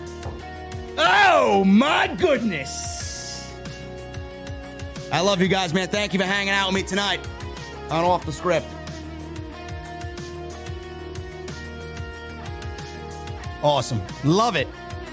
Follow me on social media, guys, at JDfromNY206. That's Twitter and Instagram. Hit that subscribe button down below. Turn on the bell for all notifications. Let me know what you guys think of all the top stories on Off the Script tonight. Get those super chats in. We got 1,300 likes, man. Can we try for 1,500 on OTS tonight, man? Hit that thumbs up if you're in the chat and have not hit the thumbs up. Let me know what you guys think of everything. Hit that thumbs up, subscribe, super chats. We got 10 new members tonight, man. 10 new members, man. That is fucking awesome. That may be a record for us. Start at the top, man. Joseph Taylor with a $5 super chat. John Moxley leaving AEW to go to WWE is like me asking out Serena Deeb. It's not going to happen. Bro, of all the women in AEW, you would ask out Serena Deeb? You may have the best chance with Serena Deeb. Also, with a $2 super chat, JD, did you get my DM on Instagram about LA Knight? I don't read my Instagram DMs, bro. You guys got to stop DMing me on Instagram. I don't read any of them. I don't need people to reach out and tell me news, man. I know I have eyes everywhere. Stop. ECW Hardcore 07 with a $5 super chat. They need to quit playing hot potato with the TNT title. JD, are you okay, by the way? I saw your tweets the other day. Hope all is well. OTS for life. You could miss it. I'm okay. I feel stressed. I feel fatigued. I feel tired. I talked about it with somebody very important to me today. And everything's going to be good. I feel very hopeful about the progress of the podcast, man. We're going to be doing great things, man. It's tough to be number one and stay number one. And I feel like I have to be on top of my game every single time, man. It's been getting to me. But I got ideas. We're going to ramp up the venue. We're taking this OTS universe to the next level. This summer, I'm hopefully going to get the venue redone for the summertime to fit the theme. Beer garden, outdoor beer garden. We're going to have the Mustang driving down the fucking highway with the sun out, getting ready for the summer. We may even have our own VIP lounge where we do the super chats and we just sit down, man, with a nice fireplace and a nice glass of bourbon, right, on the rocks, and we just go over the super chats, man. I got ideas. It's got to take some time, but I got ideas, man. So I want to take this whole OTS universe and really make it unlike anything you've seen in the IWC. Seriously. It's going to happen. Michelle Moran with a $2 super chat. How would Darby look in the House of Black? No, I don't think so. Darby needs to be a babyface. Also, Michelle Moran with a $5 super chat. Moxley would not be in the BCC if he was not staying in AEW. But if Tony Khan gives us more of the Great Khali 2.0 type crap, it might drive Moxley away. Moxley ain't going anywhere. Right now, he's not going anywhere. He's going to stay in AEW. I do think by the time his next contract is up, he will be in WWE.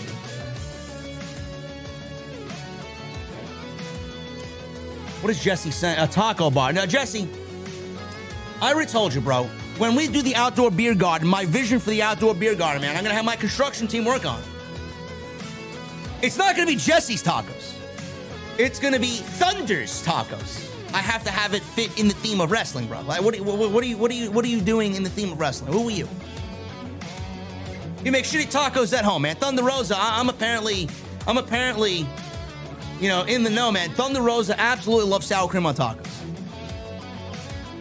And maybe she don't. I don't know. I'm fucking bullshit. Fucking busting this guy's balls. Willigrim, I'm very disappointed in you, bro. I'm very disappointed in you, bro. Sour cream on tacos is not the... I don't listen, man. I don't put a lot of sour cream on my tacos, but just a dab. A dollop of Daisy. Thunder's tacos, man. I gotta have my guys fix the fucking menu in the bar, too, man. Make it a little bit more updated. Wrestling Jeebus with a 20 in UK, just dropping in to show some love. Keep on killing it, JD. Thank you so much, brother. I appreciate it, man. And thank you for the kind words on my commentary for House of Glory last night with the Solid Monster. Tony Brown with a $4.99 super chat. Thunder Meat.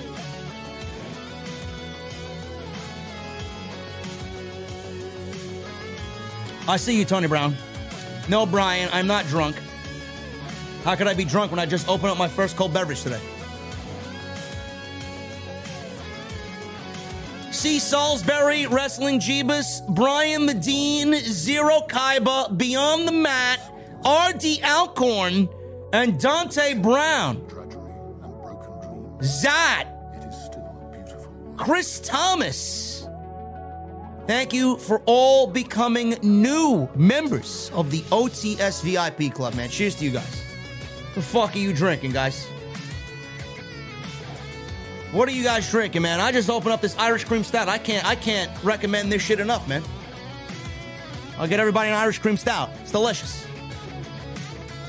Fantasy Kid 1977 with a 5-month re-up to the VIP Club. Thank you, brother. Showing some love, bro. I like Mustangs, too. I have a 2011 5.0, but I might be trading in for a Shelby GT 500. I'd like to get myself one of them, man, but I need to make some more money. Need to make some more money.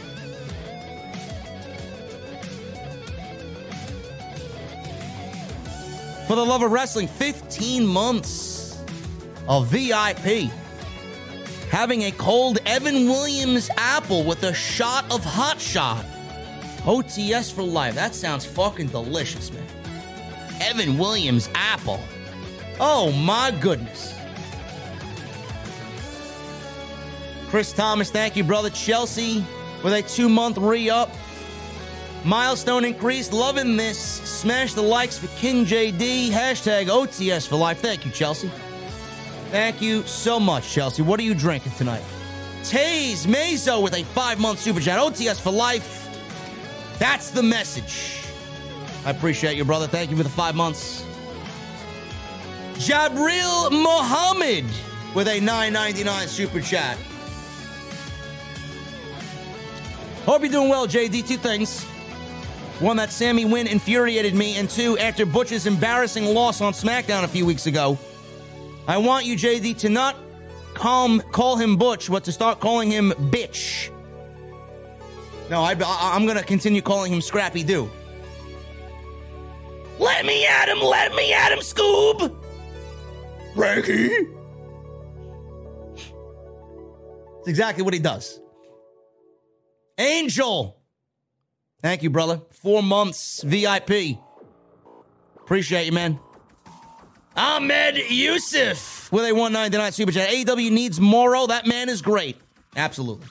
If I'm Tony Khan, I'm out there fucking calling Morrow every week, man. Morrow, you want a job? You want a position, bro? JR's leaving. I need you on commentary. Stat. I don't know how they haven't brought Morrow in, man. If Morrow joins AEW, forget about it. It's over. It takes AEW to the fucking next level, man. And whatever the fucking next level is. Mr. Ray, I see you. I can finally comment, bro. Woo, yeah. You gotta wait that 4 weeks, bro. It's a little. Listen, man, the VIP list is fucking deep, okay? I'm glad you're here, bro. Reggie? Ahmed, yes, I agree, bro. Mr. Premium, 2002 with a $19.99 super chat. People were worried that April 15 would be the day for WWE's budget cuts this year, as it usually is the normal day because of tax day. But if I remember correctly, tax day this year is on April 18th. So I guess we will see. Bro, within the next 2 weeks, we're having budget cuts. That's my prediction.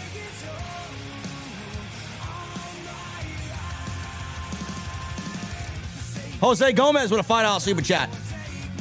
Hey, JD, what are your thoughts on Elon Musk wanting to purchase Twitter for $43 billion? Would he make Twitter a non-toxic environment? No.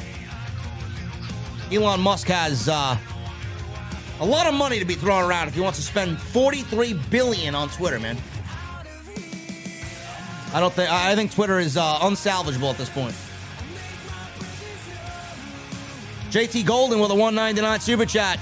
Casey Catanzaro and Kaylee Ray have new names now. What? No. Do they have new names? Oh my goodness. PW Insider has confirmed that former American Ninja Warrior Casey Catanzaro will now be going under the name of Katana Chance.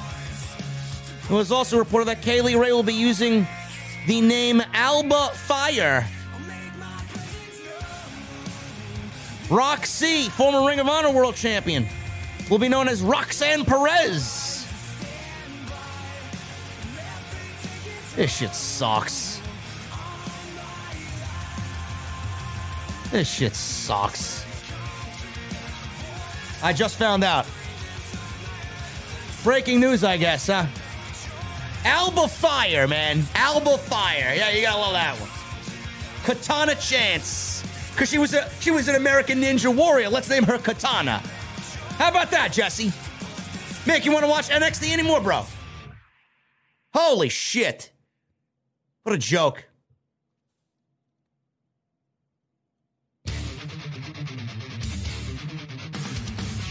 Dorian Moore with the $2 super chat. I want to see CM Punk versus Kenta in a GTS match. Well, listen, man, you know, CM Punk has called out Kazuchika Okada as well. We may see that one. We may get Danielson versus somebody else if that's the case. But yes, I'd like to see CM Punk versus Kenta. I think that'd be a great match. Sev versus Sev with a $5. Sev versus nobody. It's Sev with a $5 super chat. Imagine if after 4 seasons of Breaking Bad and Vince Gilligan changed Walter White's name to Gunther White. Yeah. Give Katana a chance, bro.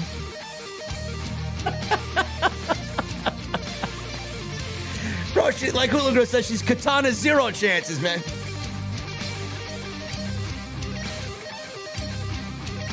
Seb, thank you so much, brother. Yes.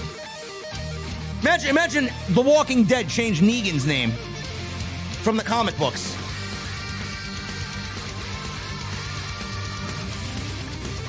Quisale Elite Wrestling with the $2 super chat. Man, JD, TK made us turn on Sammy and Tay as a whole. No, I think Sammy and Tay turned on the fence. They just didn't give a shit anymore. Justin Turner becomes a new member. Thank you so much, brother. I appreciate you, man. Ryan Fairburn with a New Zealand $2 super chat. JD, have you seen Kaylee Ray and Casey's? Oh yes, I just heard the news, bro. I just heard the news. ECW Hardcore 07 with a 4 in super chat. Vince is trying to buy GCW since TK bought Ring of Honor. I'm drinking a vodka cran orange. Cheers, JD. Sounds good, man. As long as you got a cold beverage in your hand.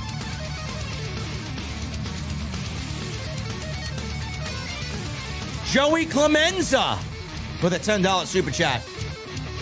Great show, JD, my man. Here's the $1,000 question, though. Jericho may go back to the E. Mox may go back to the E. Does Punk ever go back? No. CM Punk is retiring in AEW. There's a reason why I didn't mention CM Punk when I was talking about that Moxley segment. Daniel Gray becomes a new member and with a $5 super chat. Hey, JD, glad you're doing better. Anyway, is it just me or is Hangman's booking not been all that great since he became champ? Bro, he just had a great... Bro, Hangman has been having great matches ever since he won the championship. I don't understand this. I don't understand how people's logic... Hangman has had banger matches, bro. I don't understand it. The guy is doing great. What is wrong with the booking? He's been booked strong. He's only gotten better. Chelsea with a Canadian $2 super chat. I'm drinking Canadian maple whiskey. Cheers, Jay. That sounds fucking delicious. Maple whiskey. Oh.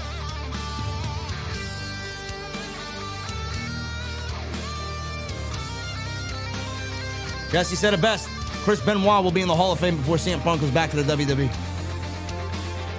Mad Action becomes a member inside the OTS VIP club. Mad Action, what are you drinking, brother? I appreciate you, man.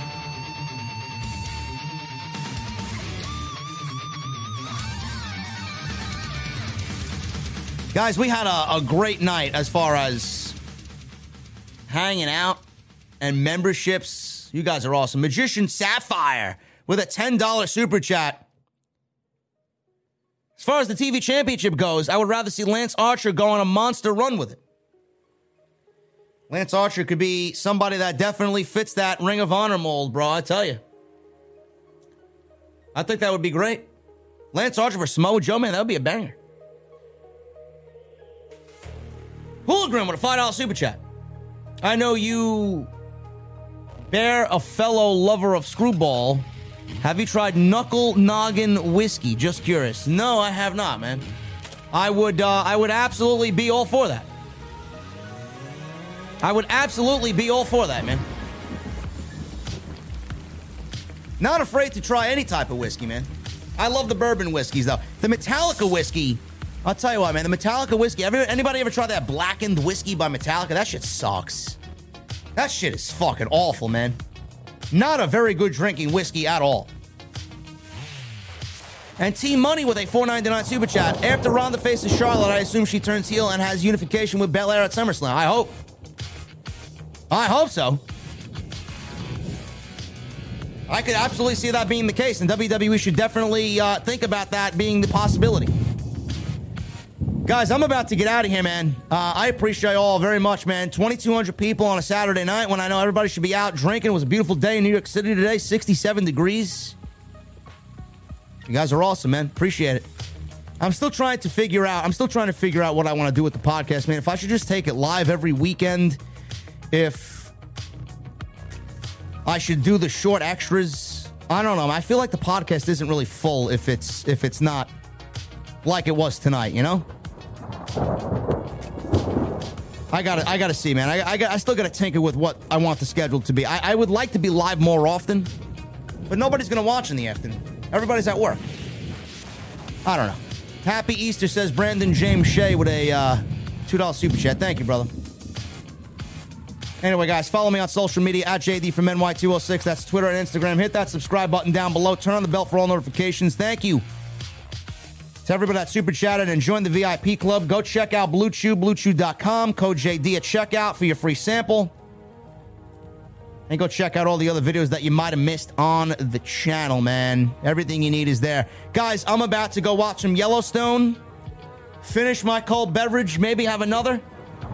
I need two things from you guys, man. Number one, those guitar emojis in the chat. Number two, I need that music on max. I'll see you guys back on Monday night live from the OTS venue for Monday Night Raw right here on Off the Script. I'll see you guys later.